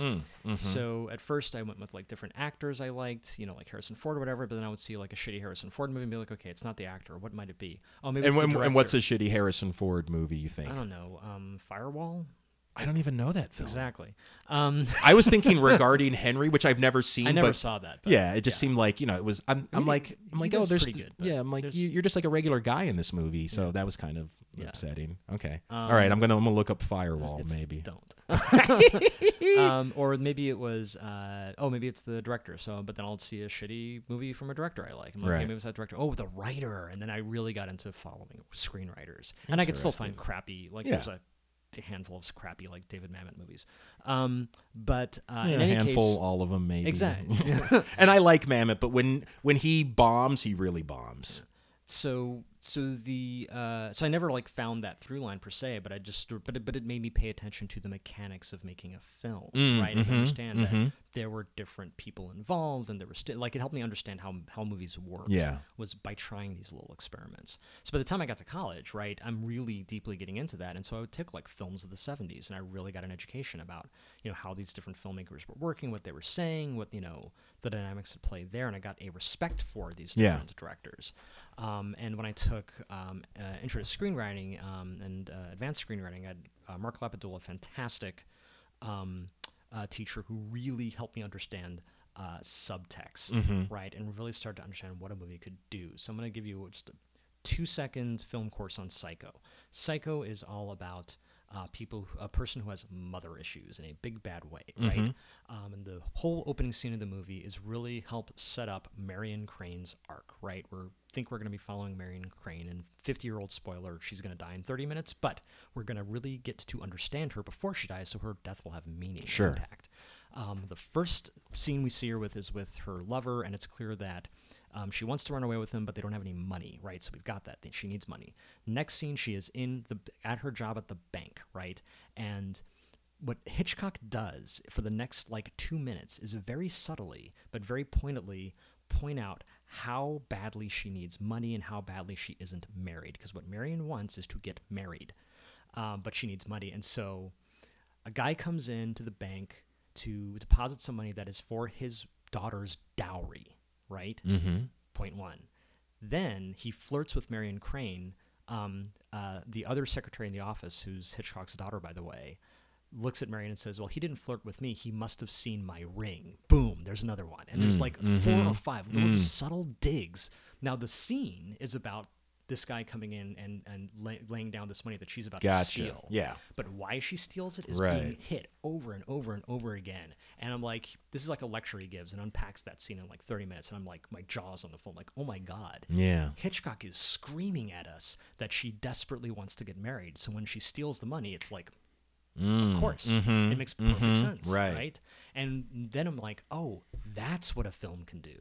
Those are all the different knobs that I could be turning, right? Yeah. I'm like, okay, I need to rethink this film thing. Like, what can I really do with this, right? So I think that had a huge influence on how I kind of approached the craft. And that's why then I could say, okay, I'm going to pay attention to these filmmakers that everybody likes, but on those terms. Right. Like, how well are they doing these things that I know are meaningful and powerful? Yeah, nice. I like it. So who do you think is your Mount Rushmore of filmmakers right now? I mean, is it all the action people? Like, is it Spielberg, Ridley Scott, Richard Donner? Like, I mean, there's probably a separate action Mount Rushmore. Sure. That, John Woo is probably very prominent on. Sure. Yeah. But in terms of like if I had to place it right now, and it's good that you say right now because I think it does shift from time. Like, there's probably Spielberg, it's probably Scorsese too, to be honest. Like, he does amazing work. Literally at this moment, Bong Joon-ho is on there, just because I just watched Parasite and I'm thinking back on his other movies. And they're freaking incredible. And he's one of the few people really doing genre stories about class. So that's definitely up there. And yeah, I just probably flipping between Rian Johnson and who else? So Rian Johnson, who directed Looper and then did one of the new Adam Driver. He did Last Driver, and he did Last Jedi, and then he just finished. I just saw Knives Out. That's why that's fresh. Oh right, yeah, he did do that. Freaking I want to see that. That looks because also I just side note. Chris Evans is one of the most handsome human beings that's ever existed. He's great in it. He is one of the. He makes it almost worth it all on his own. And he just seems also just a genuinely fun guy. It's I feel I would want to hang out with you. Yeah, I mean I love him. I love him in all the Captain Americas. I feel like he did a serious movie where he plays a guitar or something. It's on Netflix. I don't know. I didn't see that, and I just watched one of his interviews on the Tonight Show where he was promoting Knives Out. Yeah, so I want to see it, but I mean, I'm sure you can relate to this because you said your kid is 13, 11. Now, yeah, I mean, since we're in the 1.5-year-old phase, it's I'll have fun seeing that movie in 2 years. I find myself making special time just to do my laundry. Right. So it's I don't know when I'm going to see that, but yeah, I definitely want to see Knives Out. Yeah, I always forget that Rian Johnson did that. Yeah, I love Looper. Brick is another one if you want to check out. That's the early Brian Johnson stuff. He did that with Joseph Gordon-Levitt? Yeah. Where it's in the the mental health facility? No, it's a film noir but at a high school. About it's they do a heist or something. The heist is Brothers Bloom. The brick is the brick in question is literally a brick of heroin. And it's someone dies at the beginning, and the gotcha has to figure. Joe Gordon-Levitt is very like a gumshoe, but it's all set in high school. Okay, yes, someone told me about it. It's fantastic, and it's super Raymond Chandler dialogue style. Right. Yeah, because Yeah, and you said it's like it's got like a film noir vibe Yeah. to it. Yeah, because I think how I learned about it was there was a period where literally all I thought about was the film Inception and how cool Joseph Gordon-Levitt looked in Inception. Yeah. And so I'm not even making this up. I started wearing a suit to work just because of JGL in Inception. And also part of it was that like it took me a while to feel like a full grown adult. Like I didn't feel like an adult because like all of the sort of the markers of being an adult like I didn't have. Yeah. And so then seeing him in Inception where like he looked like a man, and I remember because he's a couple years younger than me, so I remember seeing him on Third Rock from the Sun and being like, oh, he's a little boy. I'm like, well, A, he's a man. He looks really good in the suits. And I always kind of hated suits because like my dad wore a suit to work, and like I have a good relationship, like a great relationship with my dad, but the suit was always like, being a soulless drone and hating your work, and like it's so boring and stiff. And so I'm like, wow, you look sexy, like you look like compelling. And then also, since I love Joseph Gordon-Levitt so much in 500 Days of Summer, and to me, that was one of the first films that I saw that really was like, oh, like, you're like the guys that I know. Like, you listen to The Clash and Death Cab for Cutie, and you have these unhealthy obsessions with these girls that are not emotionally available to, like, reciprocate, and then you, like, blame all of that onto them and, project your, like, weird hipster misogyny onto them. Yeah. So completely like all of me and all my friends. So then when I saw him in Inception, I was like, I would just like do like Google image searches of him in all of his different suits, and I would try to like make my stuff. Yeah. But anyways, I was talking to someone, and then they were like, oh, if you love Inception, you'll love Brick because it's like the vibe of Inception, except in a high school. I don't know how accurate that actually really is. This person might have just been trying to like sort of make the bridge for me. Yeah. So when I'm like, oh yeah, it's a heist movie, because like in my mind I'm thinking about Inception. Yeah, I'm like, oh, it's just like Inception, except like they're trying to steal the intellectual property of their principal or something. But sounds like it's not exactly not really, like that. I mean, if you want to, your analogs are going to be like The Big Sleep. That's your analog. Okay. But yeah, it's funny you mentioned that. Like, so again, going back to kind of like, origin story and white influences, like what you say about that reminds me, when I was in high school, I would look to Rolling Stone for fashion tips, right? Yeah. That's when I started getting into Rolling Stone, like maybe around junior year, and I would flip through and I would just look and see like what kind of looks do I want to imitate? Yeah. Because I wanted to look cool. I wanted to be popular. And again, like that's a Rolling Stone. That's it's a bunch of white dudes. Right? Yeah. Like, absolutely. I'm looking at George Michael, right? And trying to figure out how to dress and wanting a leather jacket because George Michael had a leather jacket, right? I wasn't looking at like how Michael Jackson dressed or how Prince dressed, like which in and of itself is just sort of rocky terrain because there was a ton of white influence on how they were dressing. Absolutely. But I wasn't even going that far. Right. Yeah. That was too black for me. Yeah. Yeah. Michael Jackson with his Skin Lightning and Series of White Wives and massive acceptance in middle America. Yeah. That was too black. Nah. Yeah. It's kind of the story of my life. Well, so when you're growing up and you're you're loving Spielberg and Die Hard, and you're flipping through Rolling Stone, and you're making music that's very heavily influenced by white artists. Like, what was your feeling about it? Like at the time, like were you like, I'm not really a black kid, or like I just like what I like, or like how did you feel about yourselves? And then what was how did your family feel about it? Even like cousins, and then like the kids on your block who weren't even necessarily bullies per se, but were they like, you listen to that? Like, we all listen to this. Why do you, like, not even a like, fuck you, we're gonna beat you up, but like, huh? That's bizarre. Like, what were your experiences with that? So I didn't really grow up with friends, right? I had no one to have that conversation with, and the one friend I kind of did have growing up, like in junior high, was a Japanese kid who listened to like Guns N' Roses. Sure. And so I got into Guns N' Roses. Yeah. You know what I mean? So I didn't really have that point of comparison to think it was weird. And my family, I think my mother was okay with that because she wasn't necessarily interested in me becoming black, right? Like my blackness was not top of mind for her. My education was Right. top of mind for her. And I mean, I speak the way I do in part because of her. I Sure. think she sort of enforced proper English. Mm-hmm. I don't think she would have liked me talking black, as it were. Right. And so, That reminds me. Or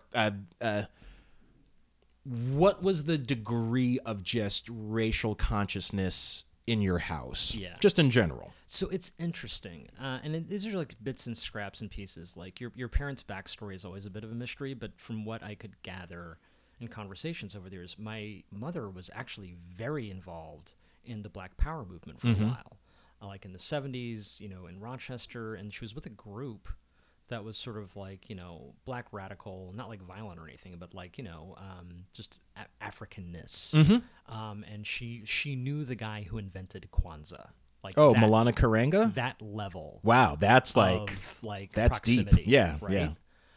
And she became, and I don't know the details, but she became very disillusioned with it. Sure. Like that movement. She became very disillusioned with what they were doing, to the point where over time she shifted from being like an anti-Reagan Democrat in the 80s to like a pro-Bush, like, Republican in the thousands. Yeah, which and like I mean Eldridge Cleaver in the 80s, Eldridge Cleaver who was like super involved in the Panthers. I mean it became in the 80s became like a very strongly like religious conservative and like was a big Reagan supporter. And I've heard from several sources that Clarence Thomas was quite the like radical in the 60s. Yeah. So yeah, I mean, and I am personally someone who believes that a lot of those two seemingly disparate political ideologies have a lot in common, sometimes on things that I actually think are like quite helpful in terms of like having a deep suspicion that the national federal government is going to be working on your behalf, and like don't depend on them because like they're not reliable and they do you dirty, down to the like homophobia, misogyny, like the liberation rhetoric that's like really that's just a guise to say really shitty things about women. Like, cause I've known like a bunch of dudes who it's like, no, well, like, like the, black men are, are being constantly emasculated and asked to be small in society. And I'm like, yeah, no, like that's true. And it's like, because, women are naturally subservient. It's like, all right, you're losing me. And it's like no, because like the black man needs to take more responsibility for his household. I'm like, yeah, absolutely. And it's like, yeah, like that's why your wives shouldn't work, because anytime women work, that's how boys end up gay. Like, dude, no, stop. Like, I've been in enough of those conversations. Yeah. So yeah, I'm also curious. I always make a joke that like there are only 7 people that listen to this podcast, but I'm curious as to like what the reactions are from the people that are going to be listening to this, because I feel like I definitely have, some friends who are on one end of the political ideological spectrum where so I know that there are some people who are listening to this who, the second you started saying like proper English, they're probably like, fuck this dude. Like, that's the colonial mindset. Yeah. He's a fucking white man in disguise. Like, what the fuck? And like, Mike was kind of my friend and I was tolerating this podcast because, he's nice to me, but like, fuck him for enabling this.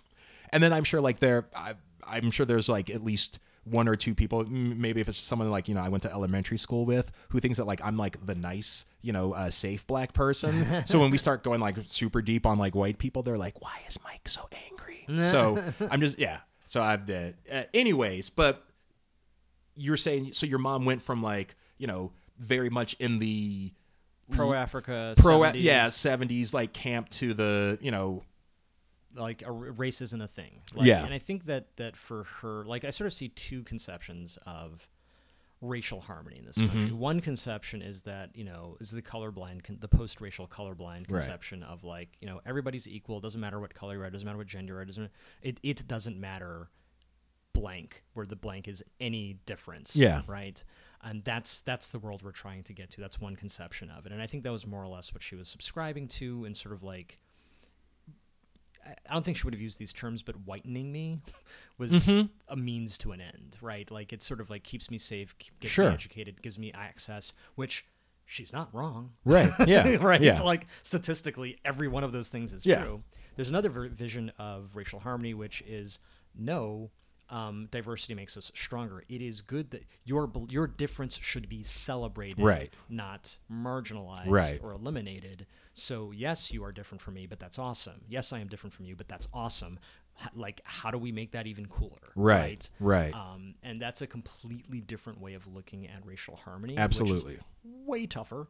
Yeah, way tougher. Way more complex. And I grew up, I kind of made the different shift, right? I shifted from, I think she shifted from, version B to version A. I shifted from version A to version B, right? When I was growing up, I was against affirmative action, right? I remember having a conversation about this because I was thinking of the post-racial vision of racial harmony. Yeah. As I've gotten older, I've very much shifted over to the celebrating difference version of racial harmony. So, and sort of thinking about history version of racial harmony. But when I was growing up, like, there wasn't a whole lot of African consciousness in my house. Right, There wasn't a whole lot right. of talking about that. And I don't think it was discouraged, but it wasn't like brought to the fore. Sure.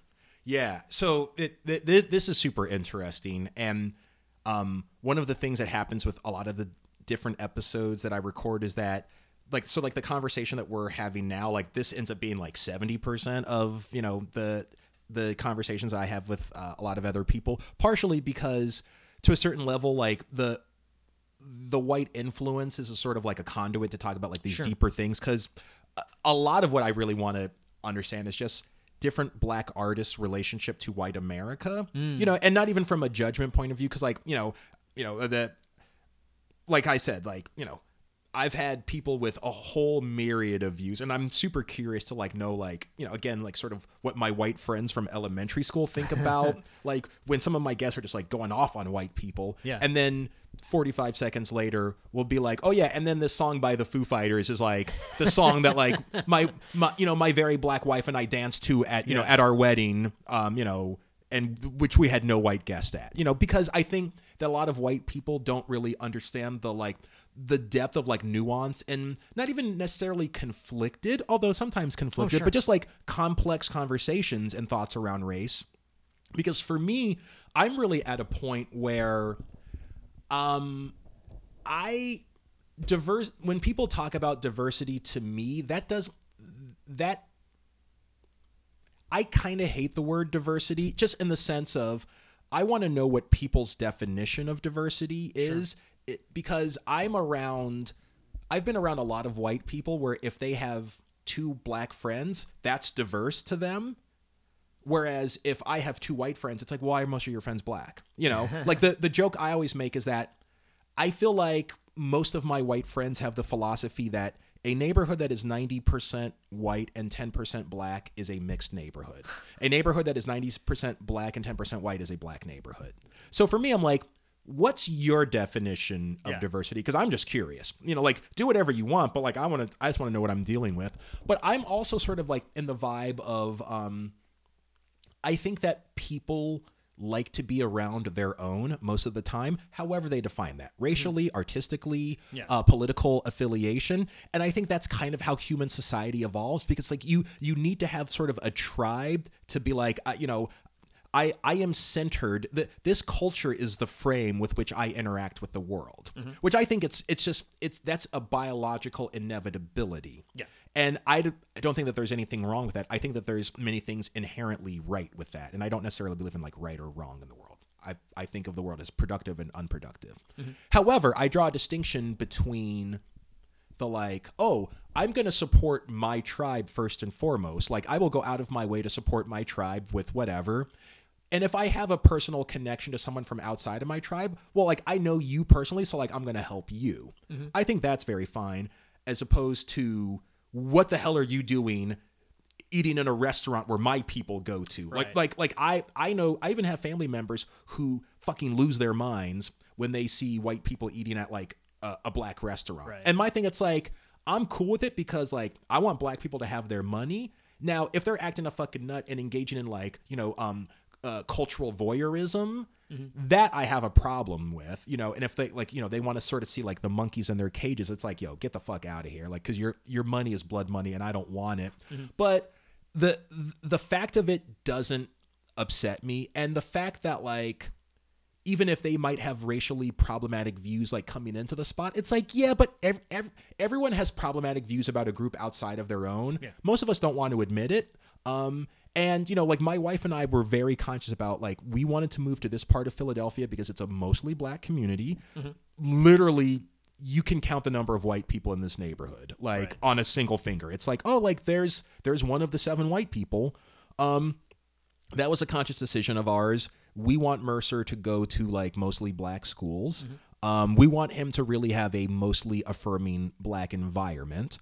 And we can do that from the standpoint of, like, we think that we can do that and have him appreciate other cultures. But, like, I also want him to be in mixed environments so he knows what that feels like. I also want him to be, like, the only black kid in a whole sea full of white people, and to have a bunch of them be, like, kind of super problematic because he needs to navigate that as well. But I say all that to say that, like, I know what diversity means for me. I don't believe in, like, all people coming together in a hands across America kind of vibe, because most people, even a lot of black people, really are not interested in that. I am interested in that, but I also realize it's like diversity for us might be like, in this environment, 90% of the people you're interacting with are black. In this environment, like, you know, with whomever, you might, like, be, like, the only black kid, and then you know, with all these other groups. So yeah, but I think that a person can do all of that, and to me, that, I don't know.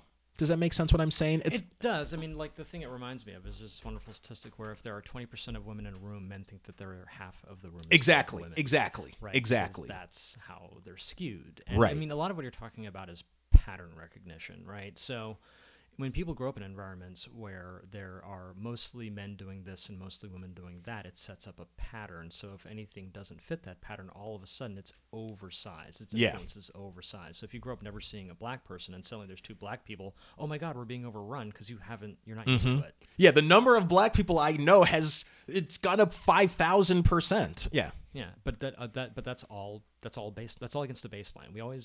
We don't view things in a vacuum. We view things based on our experience. Yeah. And if our experience has been mostly white people, then when you see, like, 3 or 4 black people, it's going to be different. So when our experience is mostly dudes doing stuff, and you see women doing stuff, you're like, whoa, why are the women trying to do our stuff? It's like there's 2 of them and they're being paid less than you. Chill out. Yeah.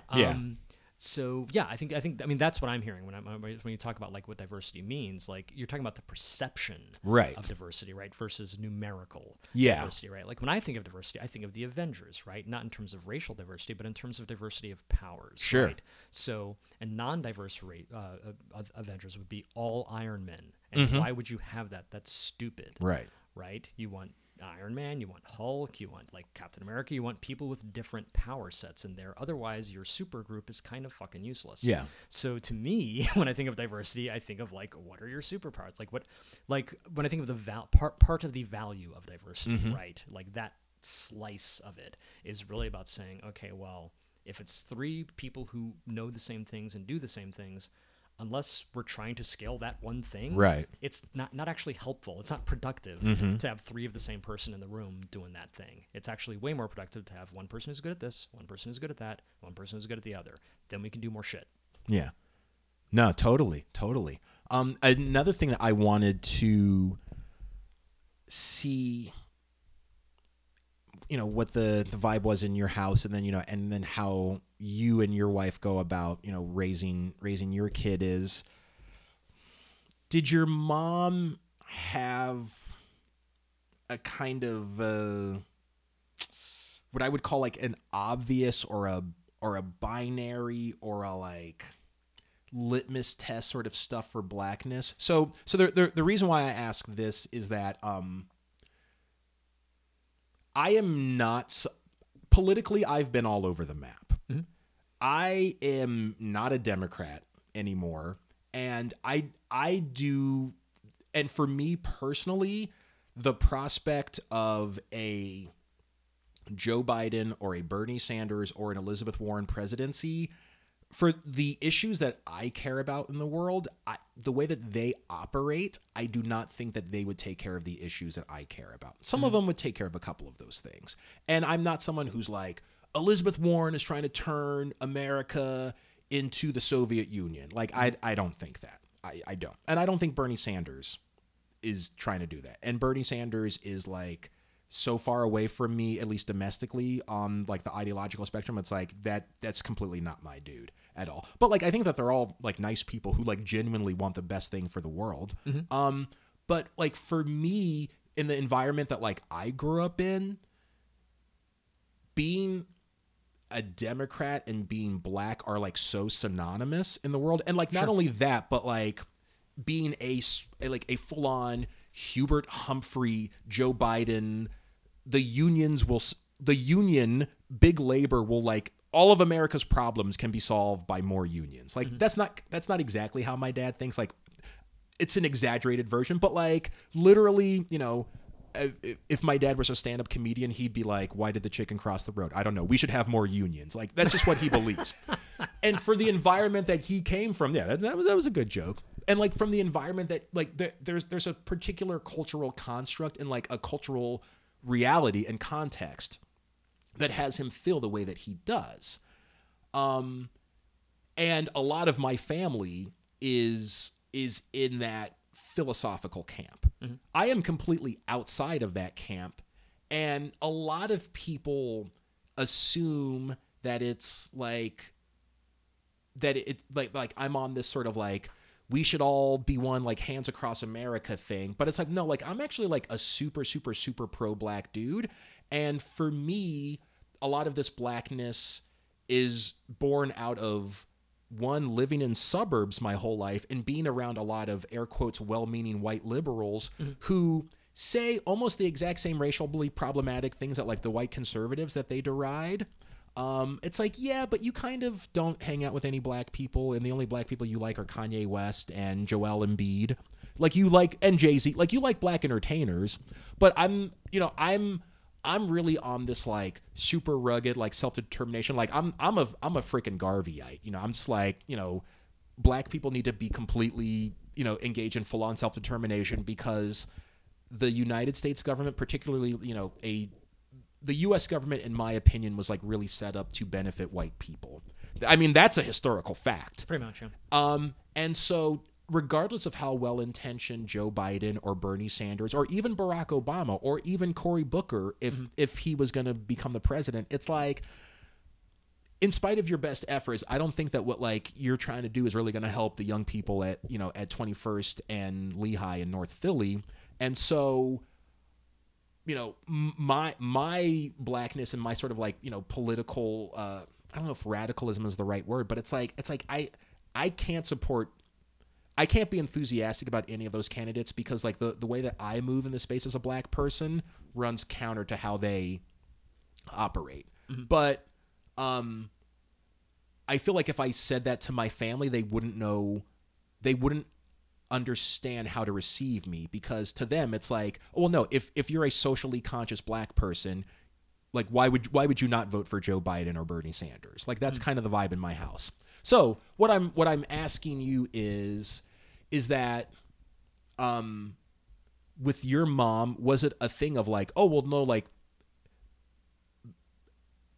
being overtly black is being in the Panthers, it's wearing a dashiki, you know, it is you know, talking about the principles of Kwanzaa, because like I guess what I'm trying to say is it's like I'm not one of those people that believes that like wearing a dashiki makes you more Afrocentric than a person who wears a suit and tie. It's like, well, what are the things that you think about, and are you actually working to better black people? Because I've been in the situation that I feel like your mom was in, where it's like I've known tons of cats who talk about Kemet and talk about Kwanzaa and wear dashikis and talk about Pan-African liberation, and it's like you treat black people the worst. Like you treat black people super shitty. So to me, it's not the clothes that you wear, it's the vibe with how you treat people.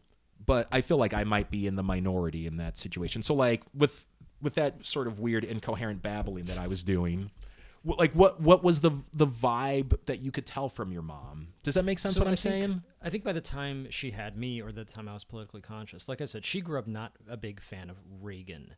Sure. And I wasn't politically conscious. I was like 8. Yeah. So I wasn't politically conscious of like the details of it, but I just got the sense, you know, Republicans bad, Democrats good. Right. Now, as she got older and as she got more religious, Right? She became very much more into self-determination. Sure. She became very much against black victimhood. Sure. Or black infantilization. So Sure. she became very much into the good old-fashioned, like, pull yourself up by your bootstraps scenario. And that leaned that married well with neoconservative thinking at the time. Absolutely. Right? So as the 90s went on, she was no fan of Clinton's. There was an immorality to him that I don't think she jived with. Sure. And I think she was a huge fan of Newt Gingrich, right? And so this notion of like the contract with America, I think she was very down with that. And this notion of, no, you need to deal with your own shit. And don't take handouts and all that stuff will make you weak. I think that was more where she was. And the sort of particular vein of evangelical Christianity she was in was what they used to call the name it, claim it crowd, right? Which is like you could say things and by saying them, speak them into being. It was sort of pre-promise promise. And I think that, again, jibed well with this notion of self-determination that the Republican Party was trying to do. Saying we don't need social programs. We need people to, deal with their own shit. And, oh, by the way, give us tax breaks. I think that's really where she was coming from with that. And I don't know that was any more helpful to the black community than the Shiki Ring crowd. But it was where she was coming from. Yeah. Well, see, and what I find interesting about that, and this is a thing that at worst, I get a lot of shit and like, fuck you, you're not really a black person, and like you're trying to undermine black people, to like confuse stares, where the concept of I'm a full-on self-determination person. So I think for me, a lot of the concepts that conservatives put forth, I'm like, all of these concepts I actually completely agree with. I don't trust y'all to implement them because, one, with especially the whole, like the contract with America, the Republican Revolution 94 crowd, the vibe that I personally feel more than anything, it's just like, but I think that a lot of y'all actually just don't really like black people. And this is just the thing that you're using to like, you're couching it in compassion, but like y'all kind of think like we're dumb and unworthy. So it's like, in theory, a lot of this stuff I actually believe in. Which is one of the reasons that I consider myself a Garveyite, where I'm just like, the United States government has done black people dirty again and again and again and again. My philosophy is, it's like, you don't have a good track record with us. I'm not going to police what other people think. I do not put my faith in the U.S. government to do anything for the most part. Especially with the education of my son. It's like, but I also recognize that especially when it comes to knowledge of self, it's like I don't trust anyone outside of my family to help Mercer understand who he is, and particularly how his blackness manifests for him. So I guess what I'm trying to say is that I think that there is a world that exists outside of the binary of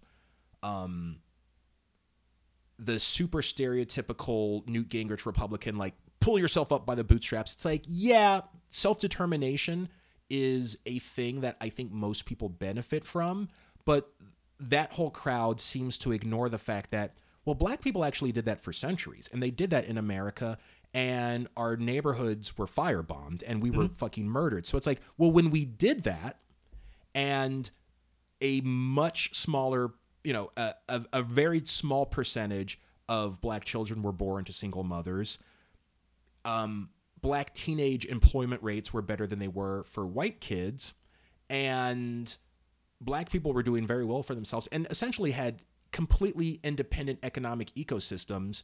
You were fucking frightened of it, and you fucking murdered us. And the defense was, niggers shouldn't have houses that nice, and they shouldn't have those kinds of nice jobs. So we did all of that, and you fucking resented us. So I have a hard time believing your intentions. Sure. Now, there are a lot of social programs that I think, regardless of their good intentions, have had a very poisonous effect on the black community. I think that has happened. However, when Republicans sort of are like, first off, anytime Republicans refer to the Democratic Party as a plantation, I'm like, no, stop calling things a plantation. Stop. Don't expect black people to like you. Stop doing that. But also, it's like, you don't seem to understand the context of what happened. Black people played by the rules, and we were murdered and ostracized, and, you know, our hard-earned capital was like stolen from us. And these very Republican concepts of respect for private property, when black people's private property was destroyed, we didn't get compensated for it. Mm-hmm. And then you have the 1964 election where you have Barry Goldwater, who was like, the Civil Rights Act is doing way too much, and Lyndon Johnson, who was like, I will do all of this for civil rights. So it's like, there's a particular reason why the black community has an affinity or a strong association with the Democratic Party. Sure. Even if that doesn't serve them well. But it's like, y'all don't actually really like black people that much. But I feel like those are the two opposites, but I think that there is a nuanced ground that people can like live in, which is what I'm trying to do. So I was just sort of wondering, if your mom was sort of like living in the like super obvious, like pull yourselves up by the bootstraps, or I think she was living in the super obvious place. I think the particular context of it though was religious. Like my mother was born again, I was born again. Sure. And the sort of vein of evangelical Christianity that we were subscribing to did very much believe in the power of words, right? Mm-hmm. Literally what you say makes reality. Sure. Right. And so if that's your premise, why would you need social programs? Right. Why would you need, any kind of support, right? You basically need laws that protect you and your property, right, so that once you get it, no one can take it from you, which means you'll support things like tax incentives, and right, tax cuts and tax loopholes, because once you have it, why should anyone right, be able to take it, right? So I think that's where she was coming from in that notion, and I think she was rejecting what she'd been disillusioned by. And again, I don't know the details, when she was kind of more active in the Black Power movement. Again, to the point where she was listening to, Glenn Beck religiously, right? Yeah. But think about it. Like, that is the natural conclusion of a full-on self-deterministic, you can do whatever you want if you put your mind to it. Don't believe these other people out here, because any of the, support they're trying to give you is a lie. Right. Yeah, so there's a couple things I'm wondering. Like, I'm just wondering what's going through your mind as I'm, sort of describing my political philosophy, because you have a very furrowed look on your brow, and I can't tell if you're appalled or if you're just like trying to like understand what the hell I'm saying, because I feel like I'm not making very clear points, or if you're just sort of like, okay, I'm just taking this all in. No, a little bit of both. Like, I tend to come at it far more from a government can do whatever the hell it wants. Right? Government is capable of NASA. Yeah. Government is capable of the military. Yeah, absolutely. Which, in weird ways, is far more progressive than just about any other social program out there. If you want, I was talking to a psychiatrist who used to work in the military. She said, if you want to be a black woman with mobility, join the military. Yeah, no, that's true. If you want salary transparency, join the military. Right? Pure salary transparency. Like, all these things we struggle with in the rest of the world. In fact, a lot of times people get out of the military and struggle, and you have vets killing themselves every 20 minutes. Right. Actual statistic. It's because ours is the world that's fucked up. Right? So, and military is 100% government funded. Yeah. Right? Now, I think it's simply, but you can also look at the public schools and say that's also what government is capable of. So I have difficulty painting the government with any one brush, because I've seen the variety of most definitely. At the end of the day, it's your will. Right? The reason the military looks the way it does is because most Americans can agree, oh shit, we need to spend a lot of money on defense. And that is a decision. That's not a default. There's no biological imperative there. Right. We're able to defend this country 50 times over with what we've got right now. We kind of, you could argue we've overspent on that, but we did it because, generally speaking, we have this gut instinct that, oh, that's a thing that requires that much attention. When it comes to health, right? When it comes to public education, we are far less convinced that, oh yeah, the public school should look like a mansion. Right. That's a rarity. That's rare that that's actually the mindset, right? Or that healthcare should look like, NORAD. Yeah. Right. It could. It's just a question of how you're spending your money. So government in and of itself isn't biologically predetermined to produce shitty results or good Oh yeah, no, results. not at all. It Not is at all. Purely a matter of choice. Right. And the reason should be obvious. Government is people. It's not a bunch of fucking cyborgs. It's human Right. beings who have been elected to Right. an office, who have motivations and Yeah. intentions and compromises. Yeah. And it results in decisions that affect people. Sure, Yes, sure. Scale. Yeah. Sure. But it's people. It's a bunch of people who kind of sort of know what they're doing sometimes, and some of them have very impure intentions, some of them have very pure intentions. The same Democratic Party that produces Joe Biden produces AOC, and AOC has to fight her own party just to get on the frickin' ticket, Yeah. right? That's the world we live in, Yeah. where everything is made up of conflicting forces, Mm-hmm. right? There's nothing that... I have difficulty believing in binaries. I have difficulty Right. believing in, like, that one thing, I can never trust that one thing. Yeah. Probabilistically, Right, we can right. say, oh, okay, the likelihood is, given the track record, this is going to go Yeah. that way. But if you dig a little deeper, you can say, well, there's actual reasons this went that way, and there's Yeah, reasons yeah, that yeah. went that way. Yeah.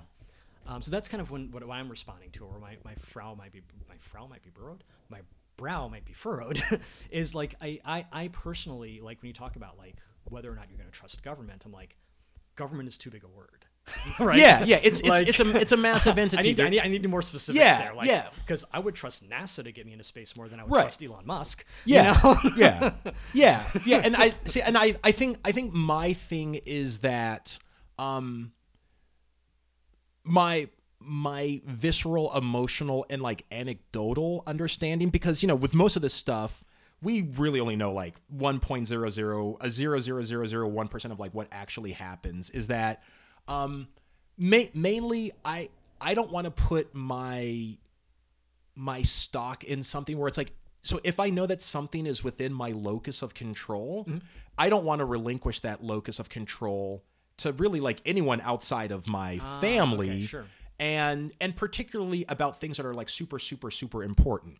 And so like, for instance, like I'm not like an anarcho-capitalist where I'm like, literally everything should be privatized. There should be no public parks. Like you should have a private, firefighting company. Like I don't believe in that shit, because I'm like, that's fucking kind of bonkers. That didn't work out well. Yeah, I'm like, that didn't work out well. But like, but like Chris Novoselic from Nirvana, like, is kind of like an anarcho-capitalist, like, and has, run for the state legislature in Wisconsin. And yeah, he describes himself as like an anarcho-capitalist, like socialist, where I'm like, I kind of don't know how that works, because I feel like those are like inherently the opposite, but man, whatever works for you. But so, and I'm not someone who thinks that like, the federal government is like trying to use the FDA as a Ponzi scheme to like bankrupt Black America or like kill people. But I'm definitely of the philosophy of, so something that I used to encounter all the time in a lot of the nonprofits that I've worked for is two things were always very concerning to me in the world of education. One, I used to work at an after-school program, which was in a financially and socially challenged community, no doubt. A lot of kids that came to our program, they'd be 5 or 6 years old, and book giveaways were a big part of the work that we did. A lot of the kids that were in our program, they literally never had a book inside of their house outside of us giving it to them. And a lot of the refrain from the community was, the schools are underfunded and the libraries in our public schools, the books are outdated. And I'm like, I feel you, but like there are several ways to get books inside of your home. And like my philosophy, it's like, the fucking school can be on fire, but like the education of our children is so imperative that like we can't rely on this school or even nonprofits to do that for us. And it's not a matter of being like, you're a bad parent, shame on you. It's like, I hear you, and you may be going through a financial hardship that I can never even imagine. And with that, knowing how this country works, the school might not be able to give the supports to you that, like, even if they should, I don't know if they can. So don't be surprised if they can't do that for you. Does that make sense what I'm saying? It does, but in practice, right? I think about like education is so important that we can't trust it to the government, right? Not even that. It's, for me, it's not a matter of trust. I guess I feel like, given the history of how this country has worked, if the government doesn't live up to its promises, particularly to our communities, I just don't want people to be surprised. Oh, okay, sure. And I think that makes perfect sense. Like when I'm thinking that's about, what I'm like, trying to say. you know, I'm thinking more in terms of what it's capable of, because so I'm a systems thinker. Yeah. I think about systems a lot, and that to me is really the only flaw in this sort of like Newt Gingrich contract with America whole pull yourself up by your bootstraps. And it's like, that's all good and well, but you have to acknowledge the system, the environment in which that is taking place. Absolutely. And if it's systemically designed to disadvantage certain groups, Absolutely. no amount of bootstrap pulling is going to make any Absolutely. difference. Yeah. Right? So Except like on the margins of like the middle class who can maybe become like an upper middle class. It's like this. And even then, they're going to lose their money, as historically black families with wealth have over the Right. last few years, Yeah. like generations of years. So to me, you have to be aware of those systems. And when I think about that, then I have to start to think about, okay, well, why are those systems the way they are?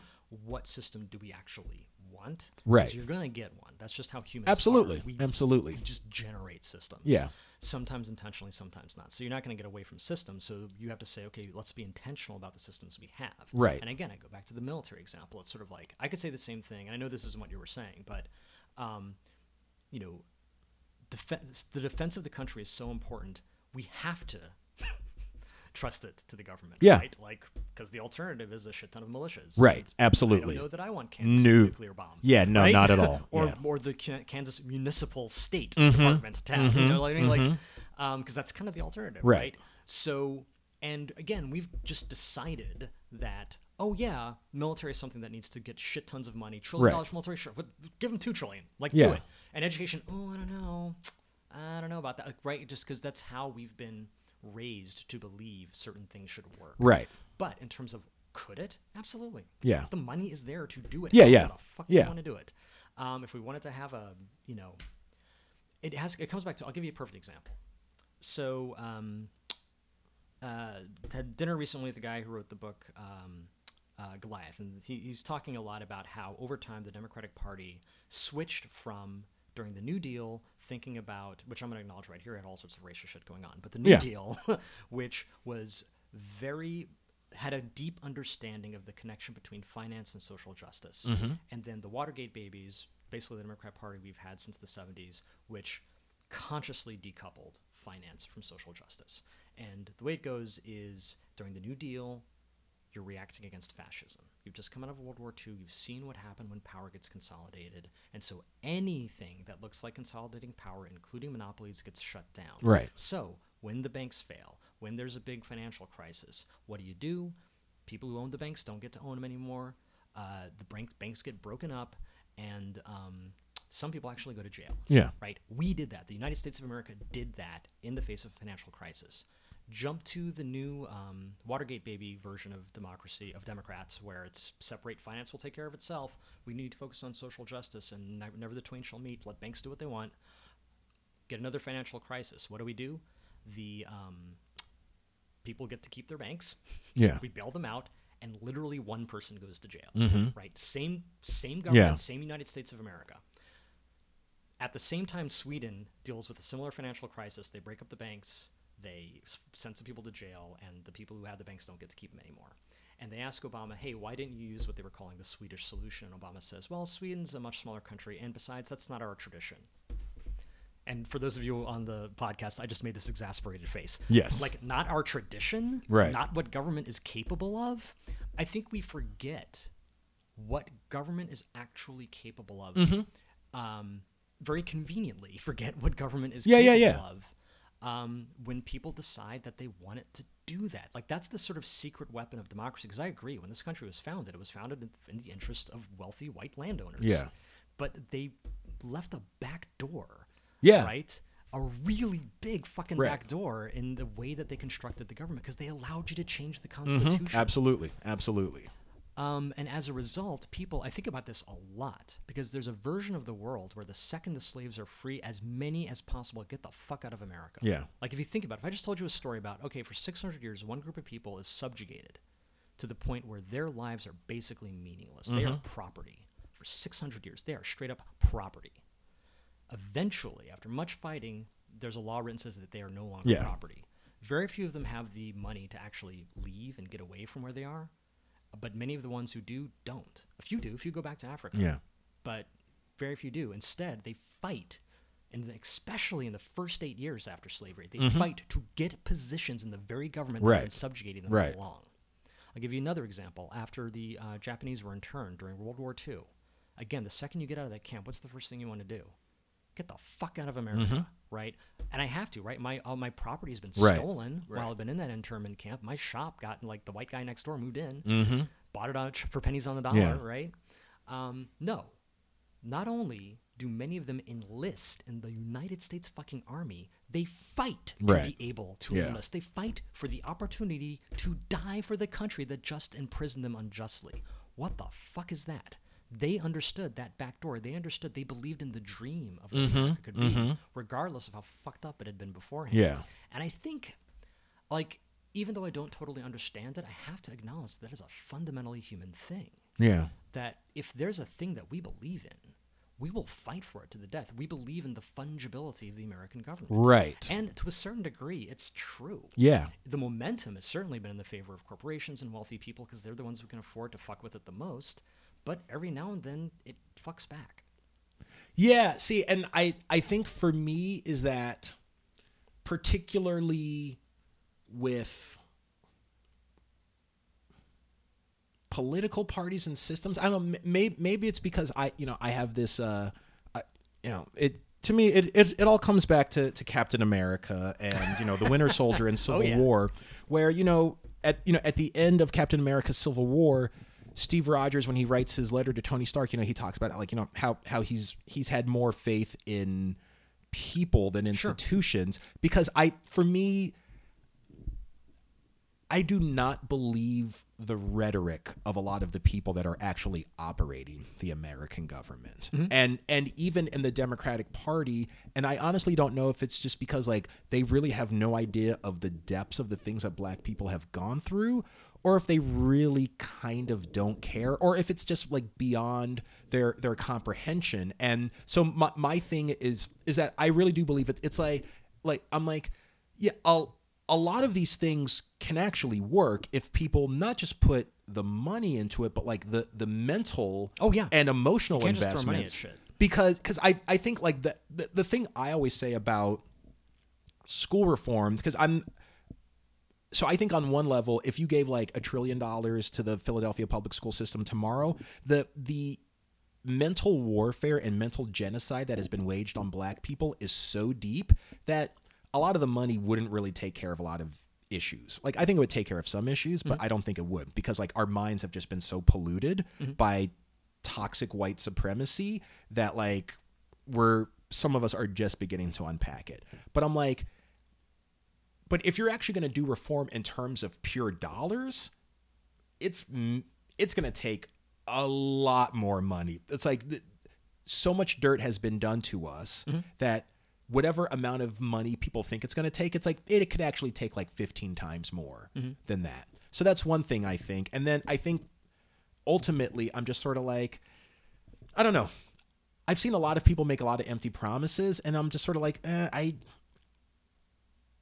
don't have faith in your words, and I don't want the health of my community to be centered around this thing that you might do, but historically speaking, the first 10 times you said you were going to do it, you actually didn't do it. Yeah. So why should this 11th time be any different? And I realize that is a relatively privileged position that I'm able to take, but it's one of the reasons that I've done the work that I've done in the nonprofit world and done the type of work in the types of communities that I've done, because it's like I want to start unlocking those systems of power, because like I don't believe Joe Biden or Warren or Bernie when he says they're going to do any of this stuff, because a lot of white liberals have been saying that since the 40s, and they haven't done anything, or they've done some stuff, but what they've promised has been this big, and what they've actually delivered has been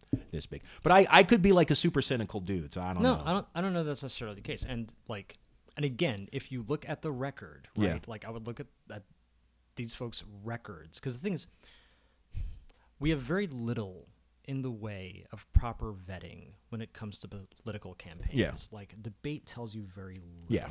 Like, if you were sort of think of all the things you would need to do because at the end of the day, you're being asked to make a prediction about the future. Yeah. And we are notoriously horrible at making predictions about the future. Absolutely. Right.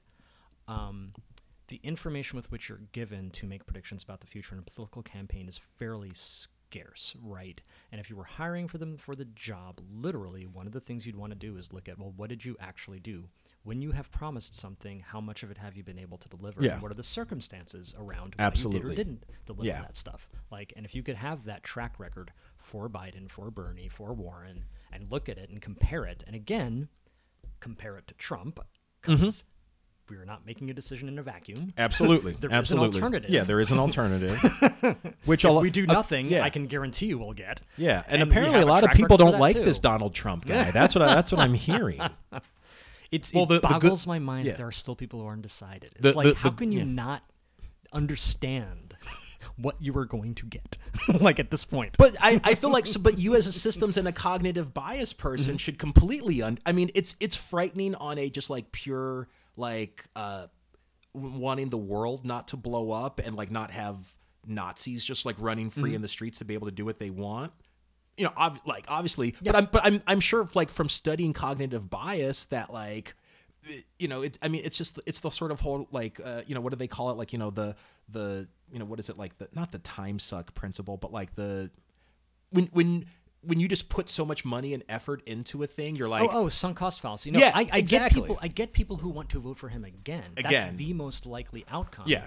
There's sunk cost fallacy, but then there's also something called post-purchase rationalization. Absolutely, If you spend yes. a lot of money on something, Yes. whether it was actually good or not, you're going to say it was awesome. you're gonna Right? yeah, and you're gonna That's why double most down. People who vote for someone will vote for them again. Yes. If anything, what you're going to see is him getting basically, you know, the same turnout but slightly less, because whenever you have an incumbent, fewer people are going to vote because they just sort of accept it's the status quo and there's Sure. nothing they need to do Yeah. to keep it going. That's the most likely outcome for Trump's numbers. He still has like 90% approval rating. Yeah. You know, among Republicans. Oh yeah, Right. absolutely. But it's the people who are undecided. That's the Gotcha, part that gotcha. I'm like, how have you not made up your mind? Right. How is it not clear to you what's going to happen, Right. one way or the other? Right? They couldn't be more, you know, black and white. Like, Yeah. literally, like what you were going to get. Like, if Trump was an unknown and it was sort of like, Sure, okay, he's yeah. been boisterous during the campaign, but he'll settle down when he becomes president, which is what a lot of people thought. Okay, I get that, and you're still undecided, but it's like, you know what you're getting. Yeah, you know what right? you're getting You've with seen him. the fucking trailer. Yeah. Right? You've seen the movie. Yeah. Do you want a sequel? Like, you know, and and it's like, no matter who is on the Democrat side at this point, you know it's going to be different than that. Right. Degrees of difference, sure, and we can, you know, but that's the part that kind of boggles my mind. When it's like, how are you not sure at this Yeah. point? No, yeah, it's crazy. Well, let's do a nice segue out of the you know, our possibly tense, not even tense. I feel like the political Deep. discourse, like, yeah, we're dealing with some deep issues. Yeah. Like, and to be clear, like, I do a whole thing in my talk about cognitive bias in design, where I talk about how there are, if something rhymes, we believe it more, and if something is easier to read, we believe it more. Yeah. And like, that's, you know, it's a little scary, but it can be used for good purposes. And the example I give is African Americans generally do not believe health information that comes from the government. Right, If yeah. you were to ask back in 2012, or maybe it was even 2000, maybe it was earlier than that, but like, you asked, the government generally tells the truth about health information like HIV/AIDS. Only 36% of black respondents said yes. By the time you get to 2016, that drops to 18%. Sure. Yeah. Less than 1 in 5 African Americans Yeah. think that the government's telling the truth about AIDS. Yeah. Now, here's the thing. The government is telling the truth about is, AIDS. yeah. Yeah. So, if you don't believe it, you will die. Right. So, there's an imperative to, like, and that's the context. It's like, okay, if this shit needs to rhyme to be more believable, we need to consider that option because Right. people are about to Right. die here. But whenever I give that talk, I say, by the way, I could give a whole other talk on why there are legit reasons Exactly, yeah. that African Americans have 1 in 5 belief around that stuff. Yeah. Like, that's not a coincidence. Right. Shit went down. Yes. And there's a totally legit reason for that. So that I am sympathetic to And 100% am down with the idea of, yeah, you should be fucking suspicious of if you're an African American, if you are a woman, if you are basically if you're not a rich white dude, you should be 100% suspicious of anything the government wants to do, because historically, on the whole, probabilistically, they have fucked you. Yeah. So I'm totally down with that. I'm more of the mindset of, okay, well, what do we do? Absolutely. Yeah. Right? Yeah. How do we actually operate exactly. in the world that we have in a productive way? In a productive way. Yeah. And I mean, since it's my podcast, I get to monopolize the time. No, is that, I think it's that.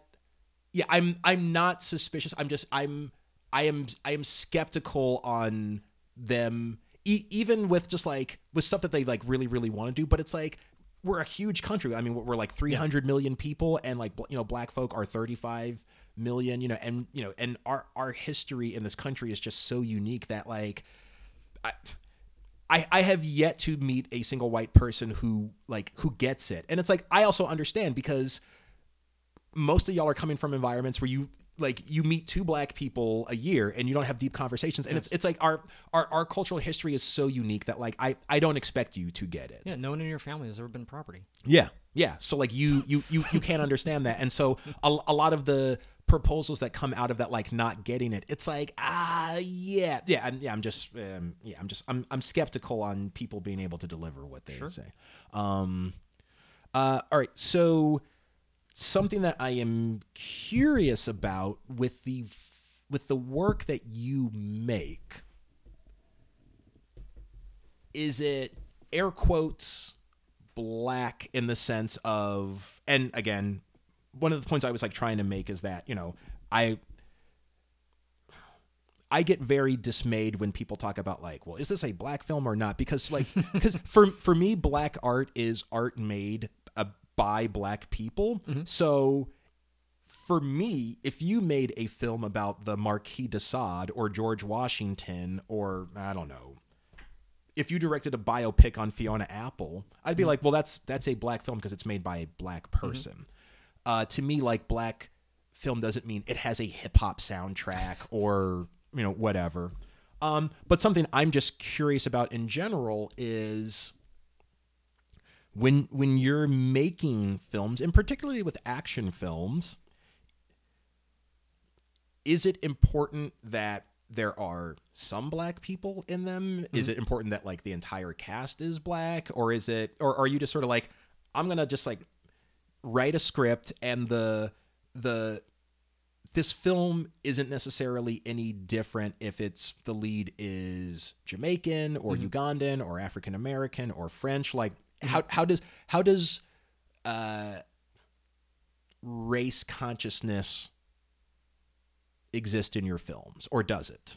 That has changed over time. So when I got that list of like 160 movies, right? I want to make, and there was a time when, as I was building out that list, and this goes back to that first novella I wrote when I was in high school, my default in my head of who those characters were going to be, this was like a sci-fi epic, but the characters in my mind, and in my head, the story was basically like James Bond meets Miami Vice 2,000 years in the future.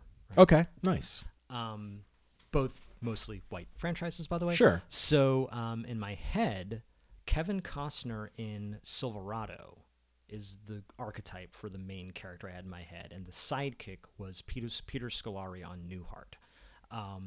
Both white dudes, right? So also Peter Scolari, who he was bosom buddies. Yeah, okay. But he played this very nerdy guy on Newhart. Okay, that's kind of who I had in my head for the sidekick.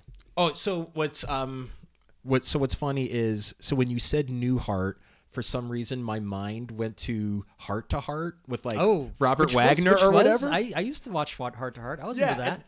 I'm like, Peter Scolari was on Heart to Heart? That doesn't make any sense. I'm like, he's like a goofy comedy guy. Then I'm like, oh no, Newhart with Bob Newhart, which I'm like, oh yeah, I actually saw that. Okay, again, awesome. One of the whitest shows ever made, but I loved it. Dude, my dad freaking loves Bob Newhart. Oh, Bob Newhart's amazing. He's amazing. Like, he loved the Bob Newhart show. He loved Newhart. Anytime Bob Newhart is on The Big Bang Theory, like my dad, totally. You never see my dad happier. The episode when after Professor Proton died and he came back and it was like a tribute to Obi-Wan Kenobi in Return of the Jedi, my dad was freaking giddy like a school kid. Yeah, I mean, and my mom loved like to her, I think like any show that Mary Tyler Moore has ever done, like that's her gold standard for entertainment. So yeah, my dad, in another world, I think my dad like wants to be Bob Newhart, like mixed with Stephen Colbert. Yeah, there's worse things to want to be. So those were the archetypes, right? And many of the movies I wanted to make, because I'm a very premise-driven director and storyteller. I think of a premise that sounds really cool, then I worry about character. And the main characters were almost always default white dudes. Like I think I cast Ewan McGregor in like half of my movies in the 90s. I was just like, it's going to be that guy. As I get older, and as I, met my wife, who is much more sort of politically conscious about those things and observant than I am, and I sort of started to honestly become more of a Democrat, because I started out as a Republican, then a Libertarian, then I became a Democrat. I started to become more conscious of the impact, both socially and from a storytelling perspective, of being more diverse in the leads in my films, right? And Alyssa Rosenberg is a writer for the Washington Post, and she does a great job of talking about this, not in terms of just sort of the moral rectitude of diversity, but more in terms of just the storytelling opportunity around diversity, right? So if I tell this story with a female lead rather than a male lead, okay, there's all the storytelling opportunity that's there that's not there if I just go with the same old, like I've seen a white dude kick ass before, right? And fight the government or do whatever before. But there are all these implications and these different subtle things I can do if it's not. So, for an example, let's take a look at a movie like Black Panther, right?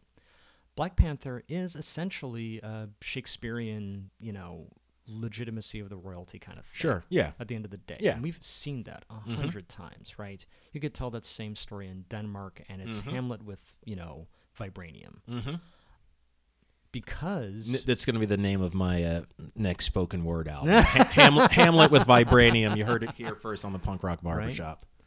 Instead, because we decide, okay, we're going to tell this story as an Afrofuturist story, all of a sudden, a very worn premise becomes rich with storytelling opportunity. Because now I can talk about the diaspora.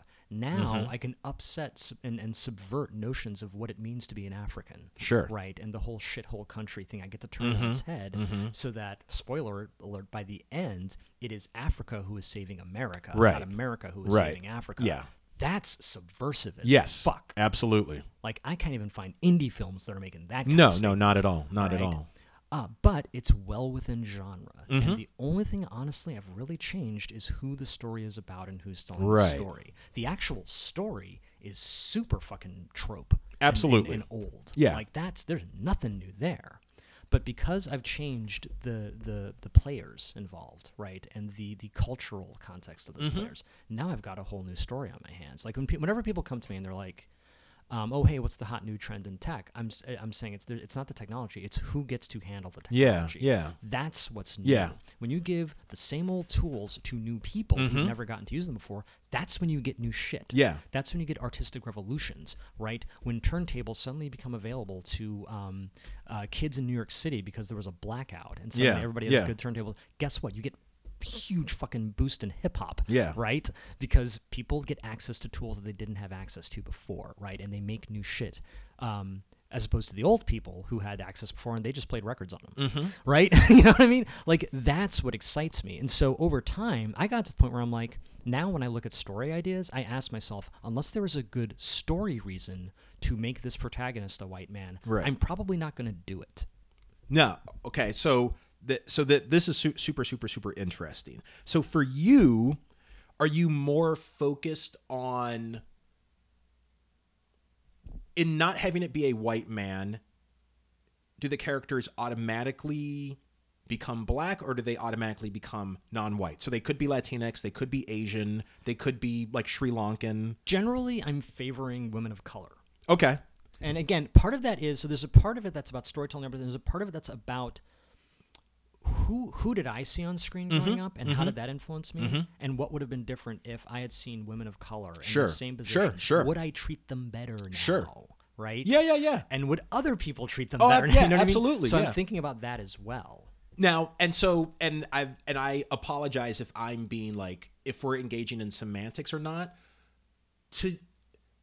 So when you're saying women of color, does that mean that it could be African American women or continental African women or Dominican women who don't necessarily have overt or discernible African ancestry, but like, you know, they have indigenous Caribbean ancestry. So like part of the reason why I'm asking is because like at least in California growing up, I had a bit of a culture shock when I moved to the East Coast because this is just my experience, and it might have just only been my experience. But when I was coming up in Southern California, the perception that at least existed in amongst the friends that I had and in my house was that black folk were black folk, Latinx folk were Mexican folk. Like, you know, there was not a discernible Puerto Rican or Dominican community in Southern California at that time.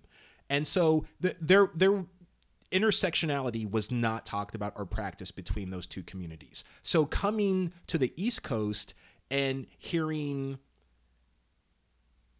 African American folk and Latinx folk, regardless of their melanin, operate in a spirit of brotherhood and like live in the same communities and use a lot of like the same slang and cultural colloquialisms for each other was kind of a mind-boggling thing. Because I'm like, that's not how it goes down with the black folk and the Spanish-speaking folk in Southern California. And so it honestly took me a long time to even get comfortable with the phrase like people of color, because I'm just sort of like, huh? Because like, you know, like I know some, you know, Puerto Rican folk who are like of German descent, and, you know, I mean, and, you know, I've talked about this many times on the podcast. Like, you know, the only two grandparents I knew, I thought they were white until I was like 14 because they were so light skinned. So, but yeah, but when you say, is women of color just a way for you saying black women, or do you actually mean women of color? Not necessarily black. Yeah, I mean women of color in terms of like not white. It's a nice way of saying not white. Okay, but it could be Asian. It could be of Arab descent. It could absolutely. be from the Indian I'll give you one subcontinent. better, right? Because even then I'm being cis, right? I'm saying really what I'm thinking of is who have I not seen in this position I got before? you. I got you. Right? Okay. Who have I not seen be a spy before? Right. If I'm writing a spy movie. Right. And again, you can think of that in terms of social justice, which I Yeah. think is totally legit. And you can also think of it in terms of storytelling opportunity, which I think is totally legit. Yeah. I am bored with seeing white male spies. Give me something else. Yeah. Now, do you personally,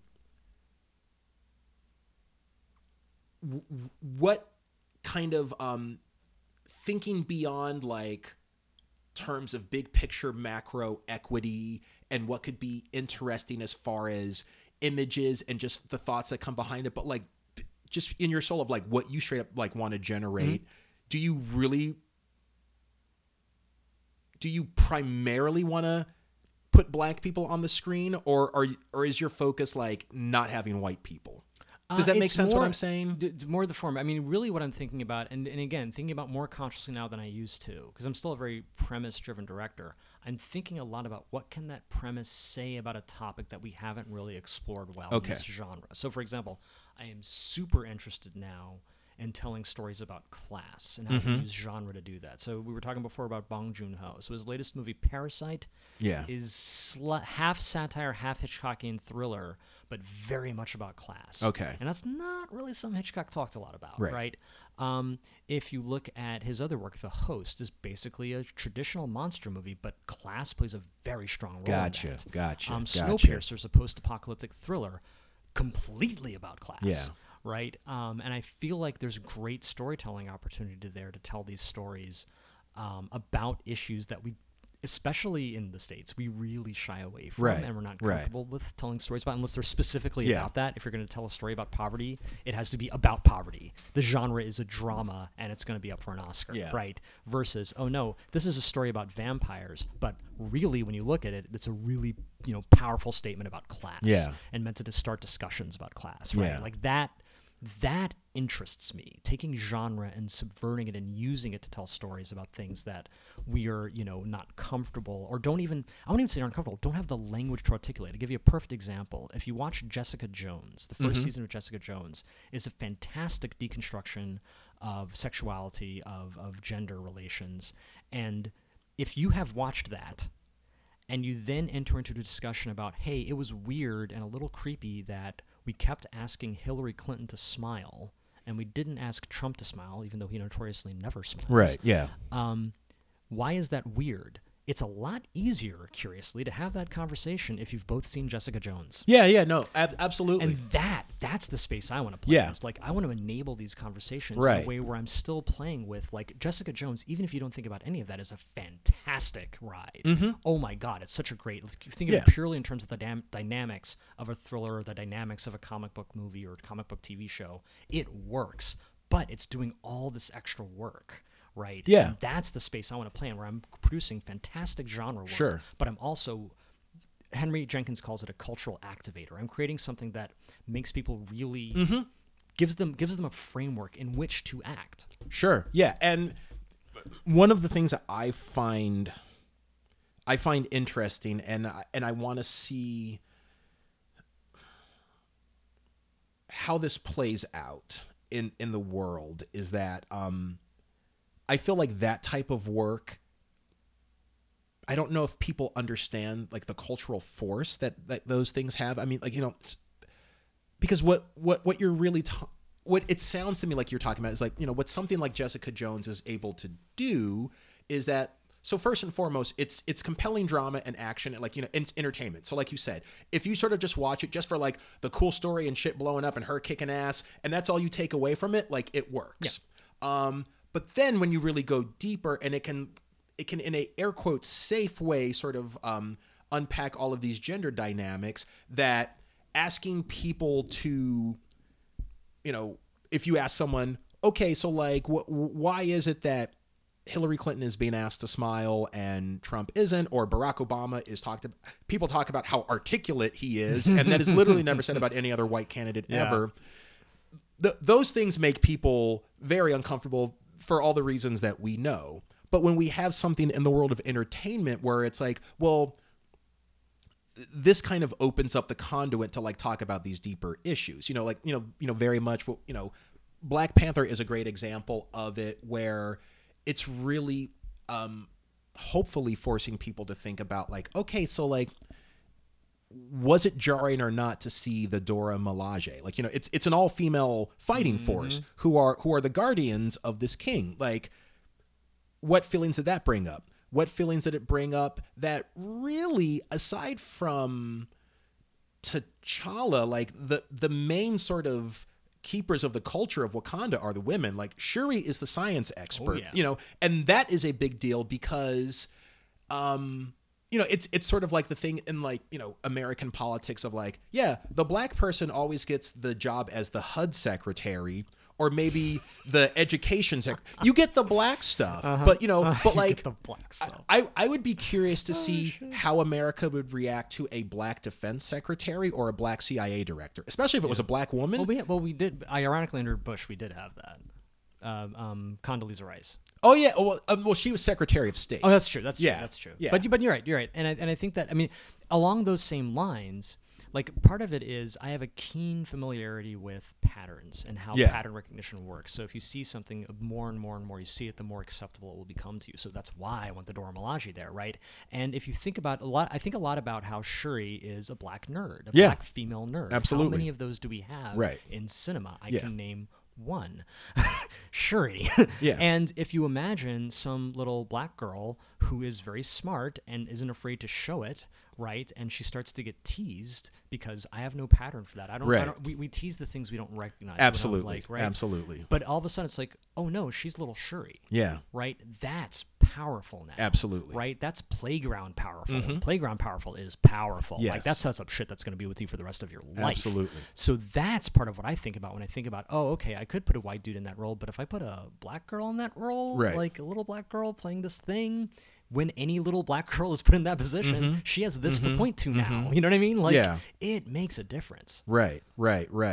Yeah, no, I love it. And also, I mean, and, we don't have necessarily time to get into this now because I want to be conscious of your time, and we got sidetracked by my, 2-hour rant as to why I'm, I have no faith in any institution ever. I'm trying not to be so cynical, but it's I don't know.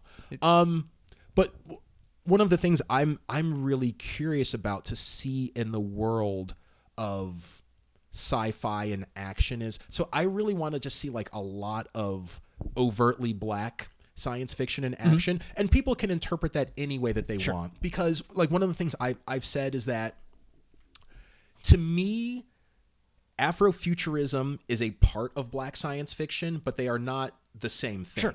And I think that there are some people whose minds think that Black science fiction is Afrofuturism. And it's like, no, they intersect, but they're not necessarily the same thing. Because I would love to see a Black science fiction movie that doesn't shy away from Black consciousness and doesn't shy away from the continent of Africa. But the one thing that I felt about Black Panther, where I was sort of like, okay, this I'm kind of having a hard time with this, is so Spider-Man Into the Spider-Verse resonated more for me on a cultural level than Black Panther did, because Miles Morales to me is a more accessible character. Oh, sure. Because and like this is a joke I always make, is that I feel like anytime you have non-Africans doing a quote unquote African dialect in a movie, I feel like it sounds just more regal because you're not used to it. And I feel like Chadwick Boseman was doing it's like you're doing a Nelson Mandela accent. So anytime, like Nelson Mandela could tell someone to go, I mean, not now because he's not alive, but like if Nelson Mandela told someone to go fuck themselves, I'd be like, wow, that was like the most spiritually enriching time. Because I don't know, just like, I think that there is a very understandable sort of like mysticism for Black Americans around Africa, where like everything just seems so much more regal and special. And so I feel like Black Panther really played into that. And that's not a bad thing, but but it's like everyone's in robes and like, it's like, there's got to be an asshole in Wakanda. Like there's got to just like be some dude who's running like check cashing scams and just kind of being like kind of a dick or something. But like you didn't really see that. And for me, Killmonger was the character that I related to the most, not even necessarily in terms of his politics, although a lot of his politics I didn't disagree with, honestly. It was really his application of them. Sure. But I'm like, oh, well, I know dudes who dress and talk like that and who feel that way. And I know like a lot of dudes who can tell you everything about every culture in Africa, but like they still wear like a sweatshirt and sneakers. It's like, oh yeah, like he wears a sweatshirt and sneakers and he lives in an apartment, as opposed to T'Challa, who has like this palace and is always wearing and robes. That's the whole point. Yeah. Like that's Killmonger's entire point. The movie begins with, and if you find out later, it's like two voices, a father and a son talking. It's Killmonger's father and Killmonger, and the last lines right before we get into the movie, after his father's told the story of Wakanda and how they're hidden, and he's asking, the son asks, are they still hidden today? And the father says yes, and the son says why? Yeah. And that's the last line, right? And that's Killmonger's whole point, is that you are on an ivory tower, you are inaccessible, right? And he's right. That's what makes him such a powerful villain. He's right. They are inaccessible. Yeah. And the whole end of the movie is them saying, okay, we are now going to become accessible. We're going to reveal ourselves literally to the world. Yeah. So I think your reaction is exactly the reaction you're supposed to have. Yeah. It's like, Killmonger was right. His methods were, extreme and informed by his trauma. Yeah. But the fundamental thing he was trying to solve is exactly the same thing that Nakia, by the way. Yeah. She has the exact same argument, and she's probably the second most relatable. Right. She doesn't have the sort of highfalutin, right? She goes out in the world and she's seen the world too and wants things to change. Going back to that, the owners of the cultural conversation. I would argue they do have the asshole, and it's what's his name from Get Out? The Borderland tribe. I think he's the one he's not doing check cashing, but he's sort of like fuck refugees. But if you want us to go fuck someplace over, I'd be happy to. Yeah, absolutely. He's the asshole in a check cashing place in Wakanda. Yes, that's true. But I think that's very apt. And going back to the conversation about race, because I did actually listen to your episode about Into the Spider-Verse. Okay, I totally agree 100%. I fucking love that movie. But that's more of a, like, if Wakanda is like the future we want, Into the Spider-Verse is the present we have. Absolutely, right? absolutely. And again, if you think about class, like, they did the math once, and T'Challa is the richest person in Marvel. Like, if you actually take the value of vibranium, sure, and think about how much they probably have, it's he's like a trillionaire many times over. Yeah. Like he's far richer than Tony Stark or any of those other people. So it's like, in terms of class, he's like the highest of the high. So you're not going to be able to relate to him that way. Whereas like Miles Morales, I mean, I think all of us grew up with more or less the same amount of wealth. His dad's a public servant. Yeah. Right? Like he's not rich. He's going to a pretty good school, but he's not rich. Right? He's getting by like everybody else. Yeah. He's tagging street, he's Yeah. like, he's very much in that. He's someone you could meet. Exactly. Minus the spider, he is someone Exactly. you could meet. Exactly. Exactly. Yeah. And I think also the other thing for me, and this is kind of coupled with the fact that just Friday night, I think it was Friday, they did a thing on ABC where it was called Celebrating Stan Lee. And so they had different people from the MCU talk, and they sort of talked about like his career. But one of the things that they were talking about was how Stan Lee, in collaboration, I guess, with Jack Kirby and some of the other people, they were consciously trying to break away from the DC mold of, Batman lives in Gotham, a fictional place. Superman lives in Metropolis, where it's like, Doctor Strange has an apartment in Manhattan. The Fantastic Four, like, they live in New York. Yes, you can literally go to the address. I've seen the map, Yeah. the Marvel map of New York. It's awesome. Yeah, and that's why, for me, the Winter Soldier, one, because the whole like political intrigue, 3 days of the Condor, like I don't know who to trust thing. It's one, just I feel like that's the moment that like we're living in now. Two, like as a black person, I'm like, yeah, because I don't know what the fuck to believe. And so the sort of Manchurian Candidate thing that I wanted to talk to you about, and we can talk about this deeply when we stop recording, is like I kind of want to make like an Afrocentric Winter Soldier, because at least for me as a black person, like I kind of want to make a movie about how like Cornel West or Henry Louis Gates is really a Manchurian Candidate sent to subvert black people, because I don't literally think that, but I've been in enough conversations with people where people like will like love someone. So I make this joke where my wife and I, not more me than her, we may be the only two people that we know of in our group of friends who are not, pardon my expression, not creaming our jeans at the prospect of a Bernie Sanders presidency. Like for me, I'm like, fuck that nonsense, except on foreign policy, dismantle the perpetual warfare state. I'm with you, Bernie. But most of his stuff, I'm like, I can't get behind it. But like literally almost anytime I'm at a dinner party, it's almost just like, so Mike, are you on a scale of 1 to 10? How do you feel about a Bernie Sanders candidacy? 1 billion or 5 billion? And like, I kind of keep quiet because I don't want to get yelled at from my politics. But it's like, and I'm just like, and it's not even that like, I think that like people are like deluded or drinking the Kool-Aid when it comes to him or whatever. But I'm like, I feel like I'm in a fucking Twilight Zone. And I just feel that way about like so many things that as it relates to life as a black person, where I've always been this way as a kid, where it's just like this thing that people sort of hold up as like, this is the best of the culture. I'm like, I actually think this is where a lot of our problems come from. And it's like, and I'm not trying to be contrarian or be a rabble rouser, but it's just like, my parents raised me to think independently. It's like, and I do my research onto things. Sure. So the whole Winter Soldier vibe, I'm just like, because every day I just feel like I'm losing my mind, or I don't know what's going on. But I also, this relates to like the accessibility of Marvel characters. The other thing I love about that movie is that like 95% of it's Captain America just like walking around and like in sweats, in a fleece jacket. You literally like see it's like he has a key to get into his apartment. Like he still uses a record player. It's so accessible, which is what I love about it. Have you watched Luke Cage? First season I did, and then my life got crazy during the second season. But second season is even better. But, okay. But what's amazing? So they have I don't know if it's still there, but the Franklin Institute, they had a superheroes. Right. I remember. I never saw it, but I remember. So one of the just absolutely just amazing things about it is they have Luke Cage's hoodie. Yeah. And with the bullet holes. Oh yeah. And that, I mean, you want to talk about accessible, right? Just the idea.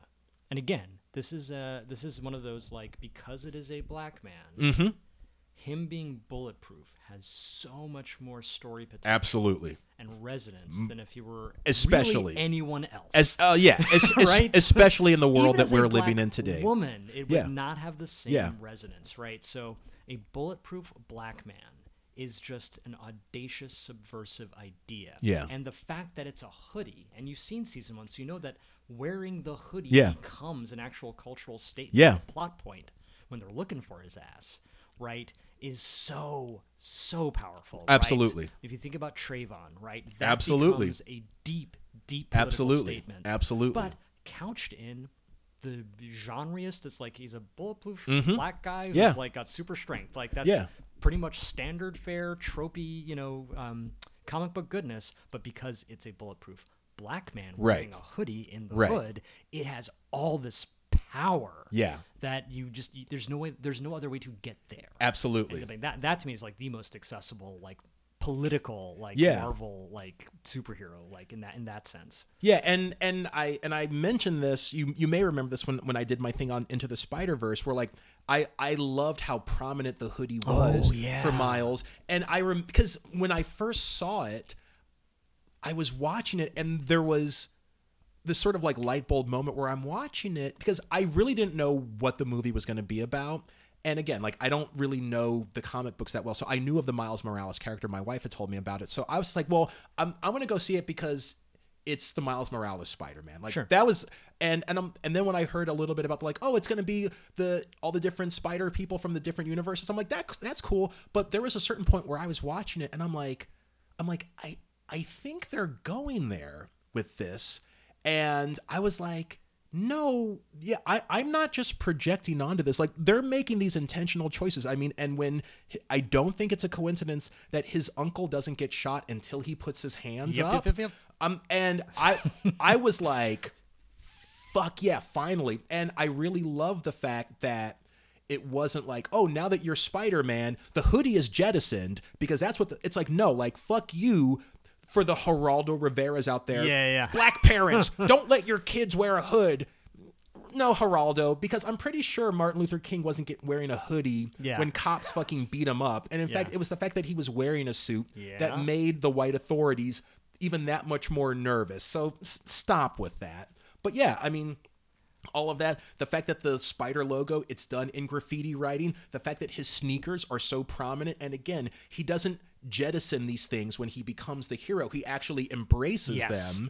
That to me is the difference between those two visions of racial harmony. Right? Yeah. There's one version we were talking about before where it's all about assimilation, Yeah. and he would have gotten rid of the hoodie in that version, and all the Spider-Men would look exactly the same ultimately. Yeah. The other end of the spectrum is no, celebrate your difference through this character, and that's the direction they went, which I love. I love it. Well, all right, so we should probably wrap up because we've talked about a lot. Like, this was a good conversation. Yeah, it was deep, man. Yeah, and and I'm very happy that as I shared an inkling of my political philosophy, you didn't just completely write me off and walk out of my house. So I thank you for that. Oh no, fine, man. Yeah. So what type of I'm trying to like tie everything together.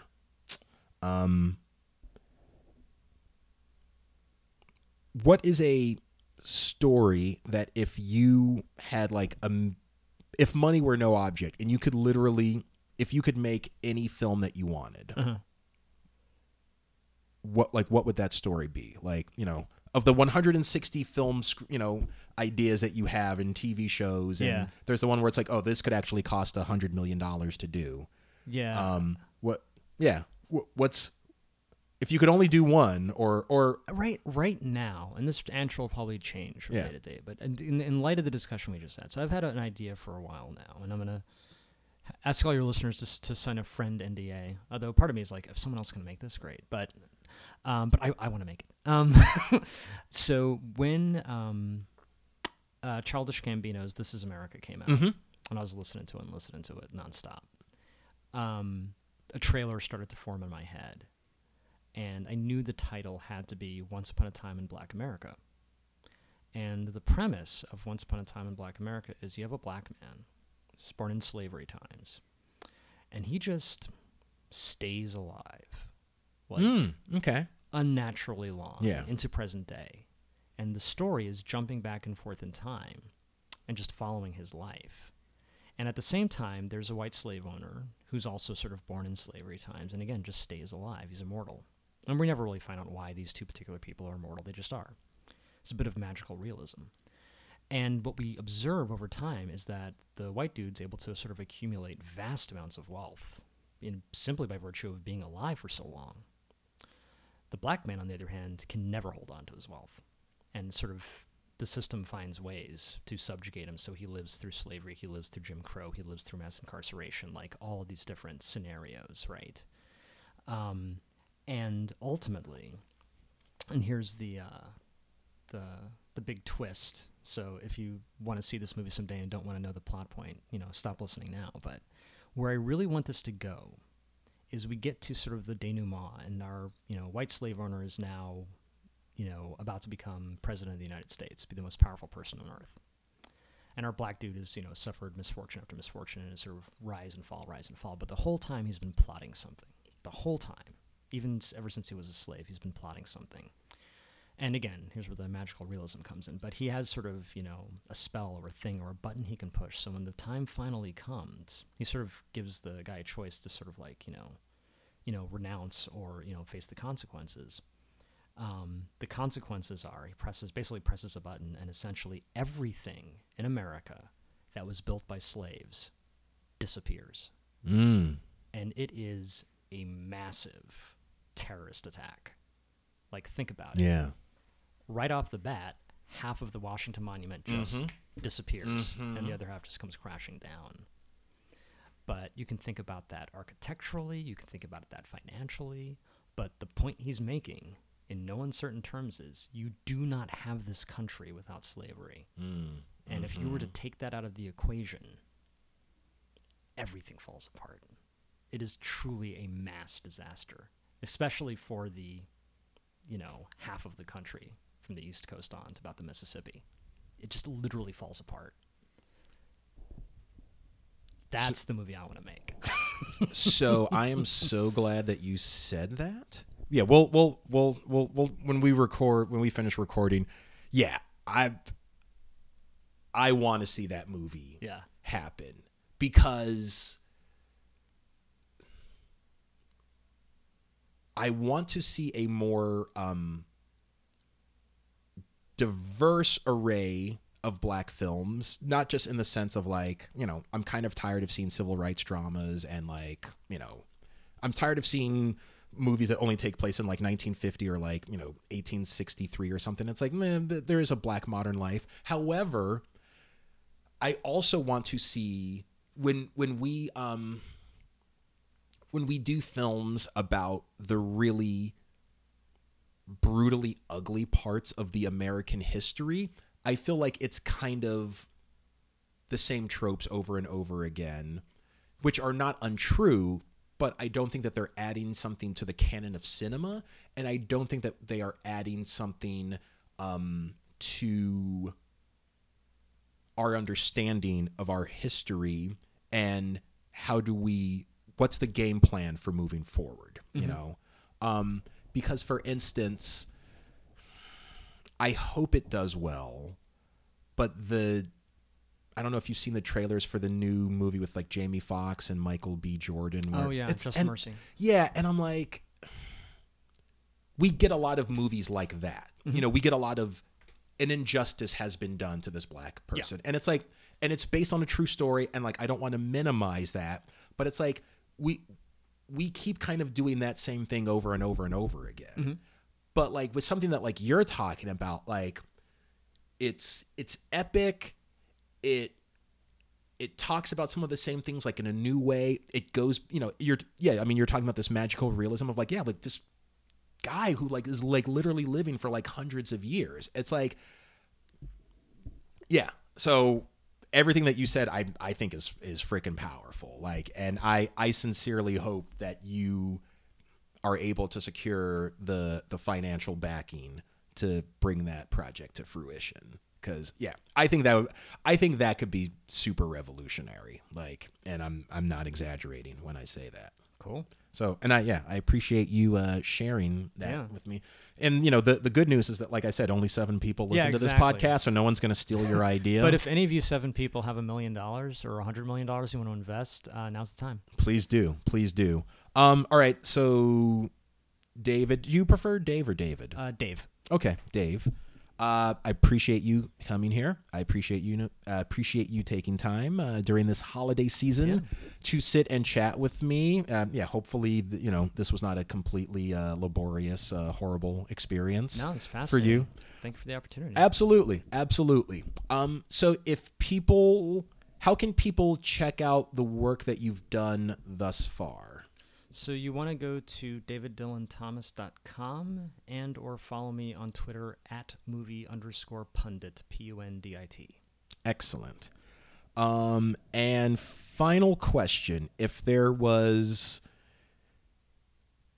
are any words of advice or sort of nuggets of insight that you would want to give to the young people out there, particularly, any Black youth that are coming up, that might be listening to this podcast, what would you want to say to them? So, it's interesting you couch it that way, because the advice I give to everybody is the best advice I ever got. But I always, when I'm giving, you'll see why in a second, when I'm giving this advice to people who have been historically underrepresented, I couch a little bit. But the advice is this. It is impossible to listen and react at the same time. And what I mean by that, and it's the advice I got from Alex Hillman way back when, and it still resonates with me today. And the idea is that, like, let's say we're talking at a party, you're telling me some kind of story, and I'm like, oh, I've got a great story about that. And as soon as I start thinking about telling that story and waiting my turn to speak, I've stopped listening to you, right? And I don't hear half of what you said. Yeah. Right?